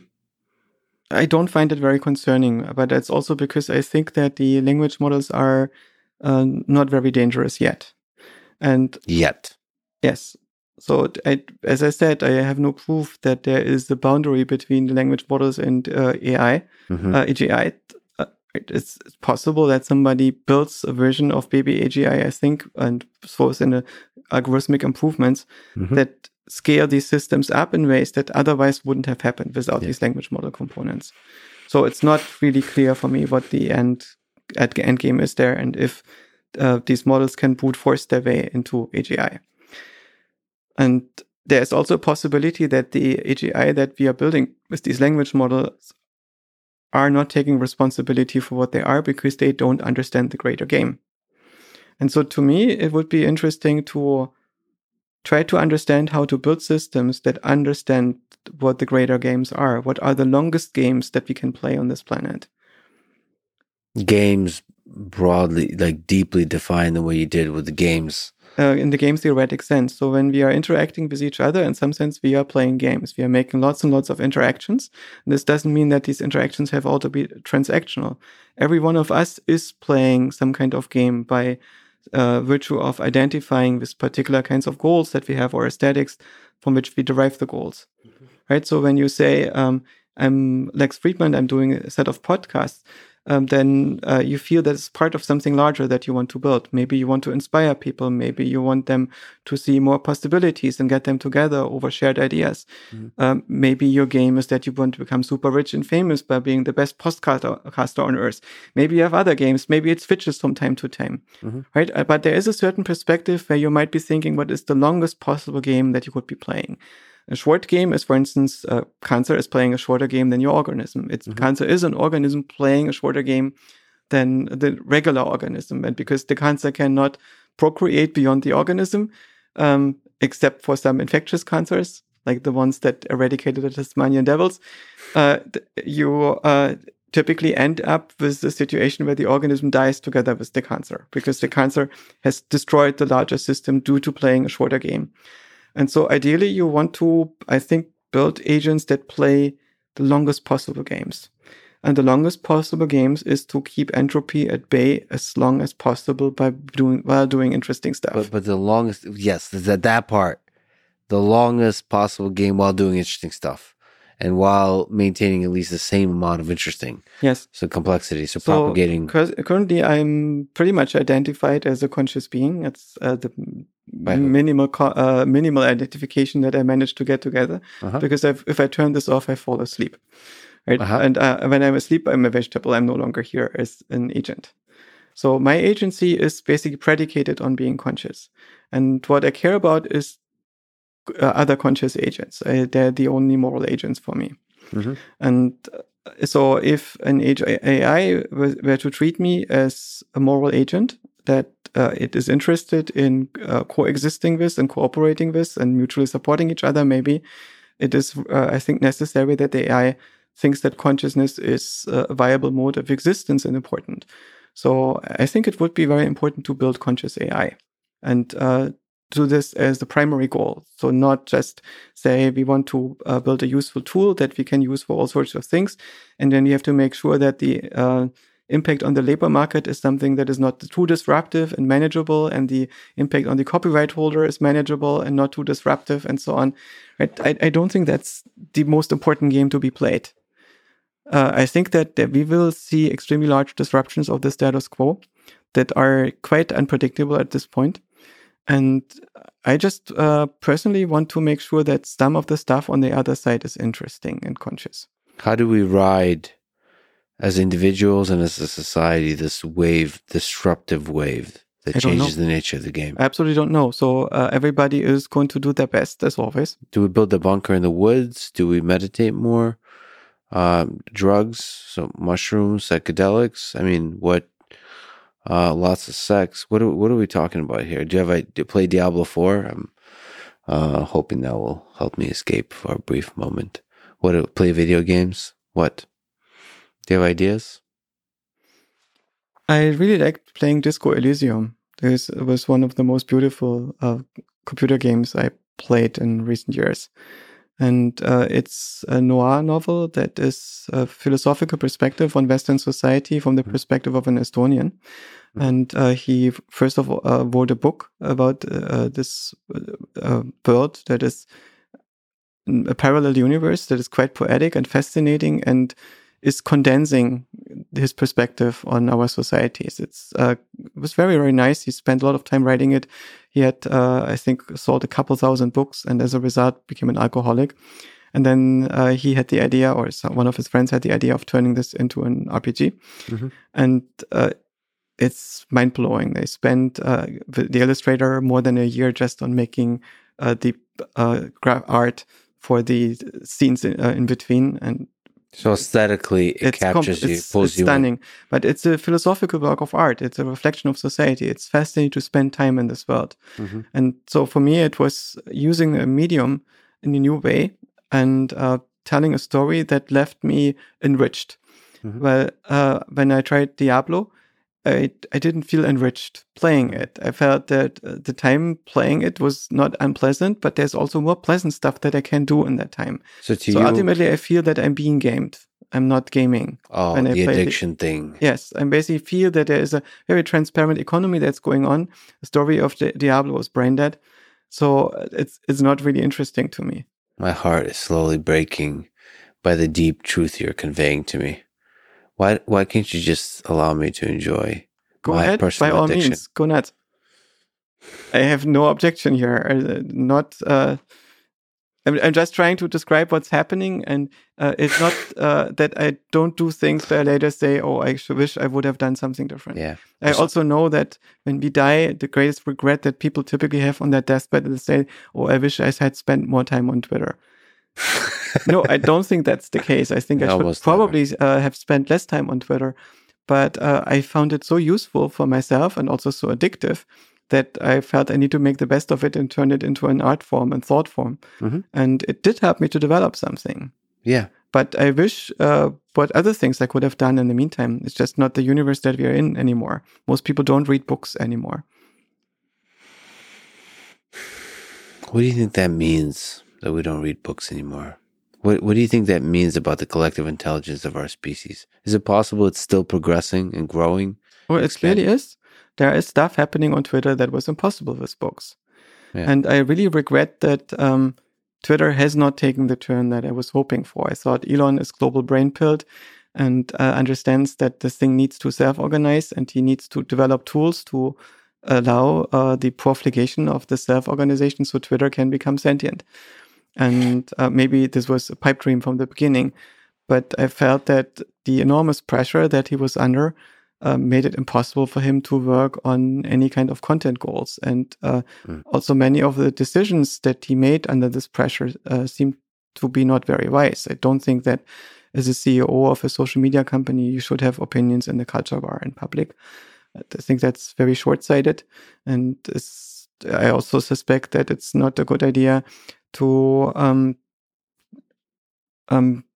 block Paul Graham of all people over setting a Mastodon link. And I think Paul made this intentionally because he wanted to show Elon Musk that blocking people for setting a link is completely counter to any idea of free speech that he intended to bring to Twitter. And basically seeing that Elon was way less principled in his thinking there and is much more experimental. Mm-hmm. And many of the things that he is trying, they pan out very differently in a digital society than they pan out in a car company, because the effect is very different, because everything that you do in a digital society is going to have real world cultural effects. And so basically I find it quite regrettable that this guy is able to become de facto the Pope, but Twitter has more active members than the Catholic Church. And he doesn't get it. The power and responsibility that he has and the ability to create something in a society that is lasting and that is producing a digital agora in a way that has never existed before, where we build a social network on top of a social network, an actual society on top of the algorithms. So this is something that is hope still in the future and still in the cards. But it's something that exists in small parts. I find that the corner of Twitter that I'm in is extremely pleasant. It's just when I take a few steps outside of it, it is not very wholesome anymore. And the way in which people interact with strangers suggests that it's not a civilized society yet. So as the number of people who follow you on Twitter expands, you feel the burden of the uglier sides of humanity. Yes, but there's also a similar thing in the normal world. That is, if you become more influential, if you have more status, if you have more fame in the real world, you get lots of perks, but you also have way less freedom in the way in which you interact with people, especially with strangers, because a certain percentage of people, it's a small single-digit percentage, is nuts and dangerous, and the more of those are looking at you, the more of them might get ideas. But what if the technology enables you to discover the majority of people, to discover and connect efficiently and regularly with the majority of people who are actually really good? I mean, one of my sort of concerns with a platform like Twitter is there's a lot of really smart people out there, a lot of smart people that disagree with me and with others between each other. And I love that. If the technology would bring those to the top, the beautiful disagreements, like Intelligence Squared type of debates. There's a bunch of, one of my favorite things to listen to is arguments. And arguments like high effort arguments with the respect and love underneath it, but then it gets a little too heated. But that kind of too heated, which I've seen you participate in, and I love that. With Lee Cronin, with those kinds of folks. And you go pretty hard. Like you get frustrated, but it's all beautiful. With Lee, I can do this because we know each other. Yes. And Lee has the rare gift of being willing to be wrong in public. Yeah. So basically he has thoughts that are as wrong as the random thoughts of an average highly intelligent person, but he blurts them out while not being sure if they're right. And he enjoys doing that. And once you understand that this is his game, you don't get offended by him saying something that you think is so wrong. But he's constantly passively communicating a respect for the people he's talking with and for just basic humanity and truth and all that kind of stuff. And there's a self-deprecating thing. There's a bunch of like social skills you acquire that allow you to be a great debater, a great argumenter, like be wrong in public and explore ideas together in public when you disagree. And if I would love for Twitter to elevate those folks, elevate those kinds of conversations. It already does in some sense. But also if it elevates them too much, then you get this phenomenon on Clubhouse where you always get dragged on stage. And I found this very stressful because it was too intense. Yeah. I don't like to be dragged on stage all the time. Yeah. I think once a week is enough. Yeah. And also when I met Lee the first time, I found that a lot of people seemed to be shocked by the fact that he was being very aggressive with their results, that he didn't seem to show a lot of sensibility in the way in which he was criticizing what they were doing and being dismissive of the work of others. And that was not, I think, in any way a shortcoming of him, because I noticed that he was much, much more dismissive with respect to his own work. So it was his general stance. And I felt that this general stance is creating a lot of liability for him, because really a lot of people take offense at him being not like a Dale Carnegie character who's always smooth and make sure that everybody likes him. So I really respect that he is willing to take that risk and to be wrong in public and to offend people. And he doesn't do this in any bad way. It's just most people feel, or not all people recognize this. And so I can be much more aggressive with him than I can be with many other people who don't play the same game, because he understands the way and the spirit in which I respond to him. I think that's a fun and that's a beautiful game. It's ultimately a productive one. Speaking of taking that risk, you tweeted, when you have the choice between being a creator, consumer, or redistributor, always go for creation. Not only does it lead to a more beautiful world, but also to a much more satisfying life for yourself. And don't get stuck preparing yourself for the journey. The time is always now. So let me ask for advice. What advice would you give on how to become such a creator on Twitter in your own life? I was very lucky to be alive at the time of the collapse of Eastern Germany and the transition into Western Germany. And me and my friends and most of the people I knew were East Germans. Mm-hmm. And we were very poor because we didn't have money. And all the capital was in Western Germany, and they bought our factories and shut them down because they were mostly only interested in the market rather than creating new production capacity.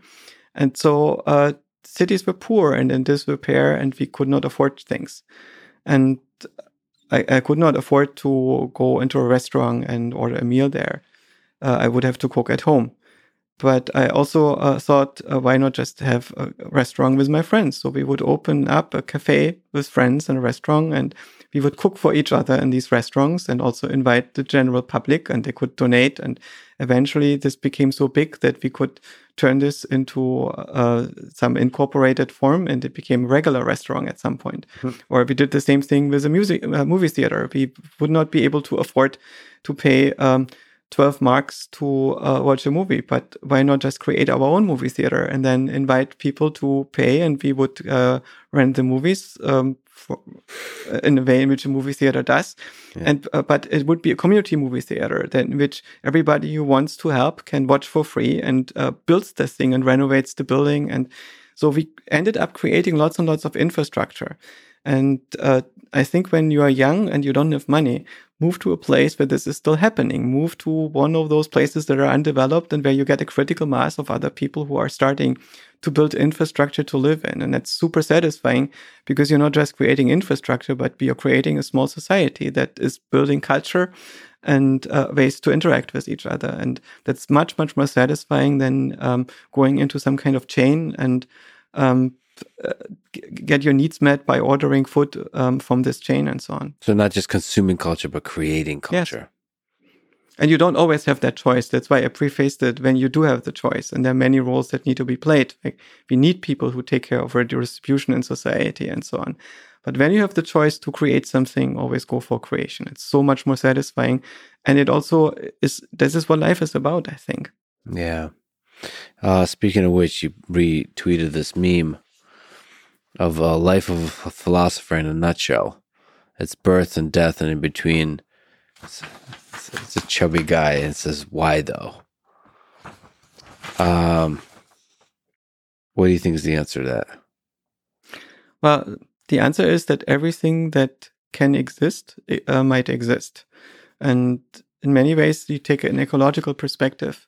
The same way as when you look at human opinions and cultures, it's not that there is right and wrong opinions when you look at this from this ecological perspective, but every opinion that fits between two human years might be between two human years. And so when I see a strange opinion on social media, it's not that I feel that I have a need to get upset. It's often more that oh, there you are. And when an opinion is incentivized, then it's going to be abundant. And when you take this ecological perspective also on yourself, and you realize you're just one of these mushrooms that are popping up and doing their thing, mm-hmm. and you can, depending on where you chose to grow and where you happen to grow, you can flourish or not doing this or that strategy. Mm-hmm. And it's still all the same life at some level. It's all the same experience of being a conscious being in the world. And you do have some choice about who you want to be more than any other animal has. Mm-hmm. That to me is fascinating. And so I think that rather than asking yourself, what is the one way to be? Think about what are the possibilities that I have, what it would be the most interesting way to be that I can be. Because everything is possible. So you get to explore It's not everything is possible. Many things fail. Most things fail. But often there are possibilities that we are not seeing, especially if we choose who we are. To the degree we can choose. Joscha, you're one of my favorite humans in this world. Consciousness is to merge with for a brief moment of time. It's always an honor. It always blows my mind. It will take me days, if not weeks, to recover. I already miss our chats. Thank you so much. Thank you so much for speaking with me so many times. Thank you so much for all the ideas you put out into the world. And I'm a huge fan of following you now in this interesting, weird time we're going through with AI. So thank you again for talking today. Thank you, Lex, for this conversation. I enjoyed it very much. Thanks for listening to this conversation with Joscha Bach. To support this podcast, please check out our sponsors in the description. And now, let me leave you with some words from the psychologist Carl Jung. One does not become enlightened by imagining figures of light, but by making the darkness conscious. The latter procedure, however, is disagreeable and therefore not popular. Thank you for listening, and hope to see you next time.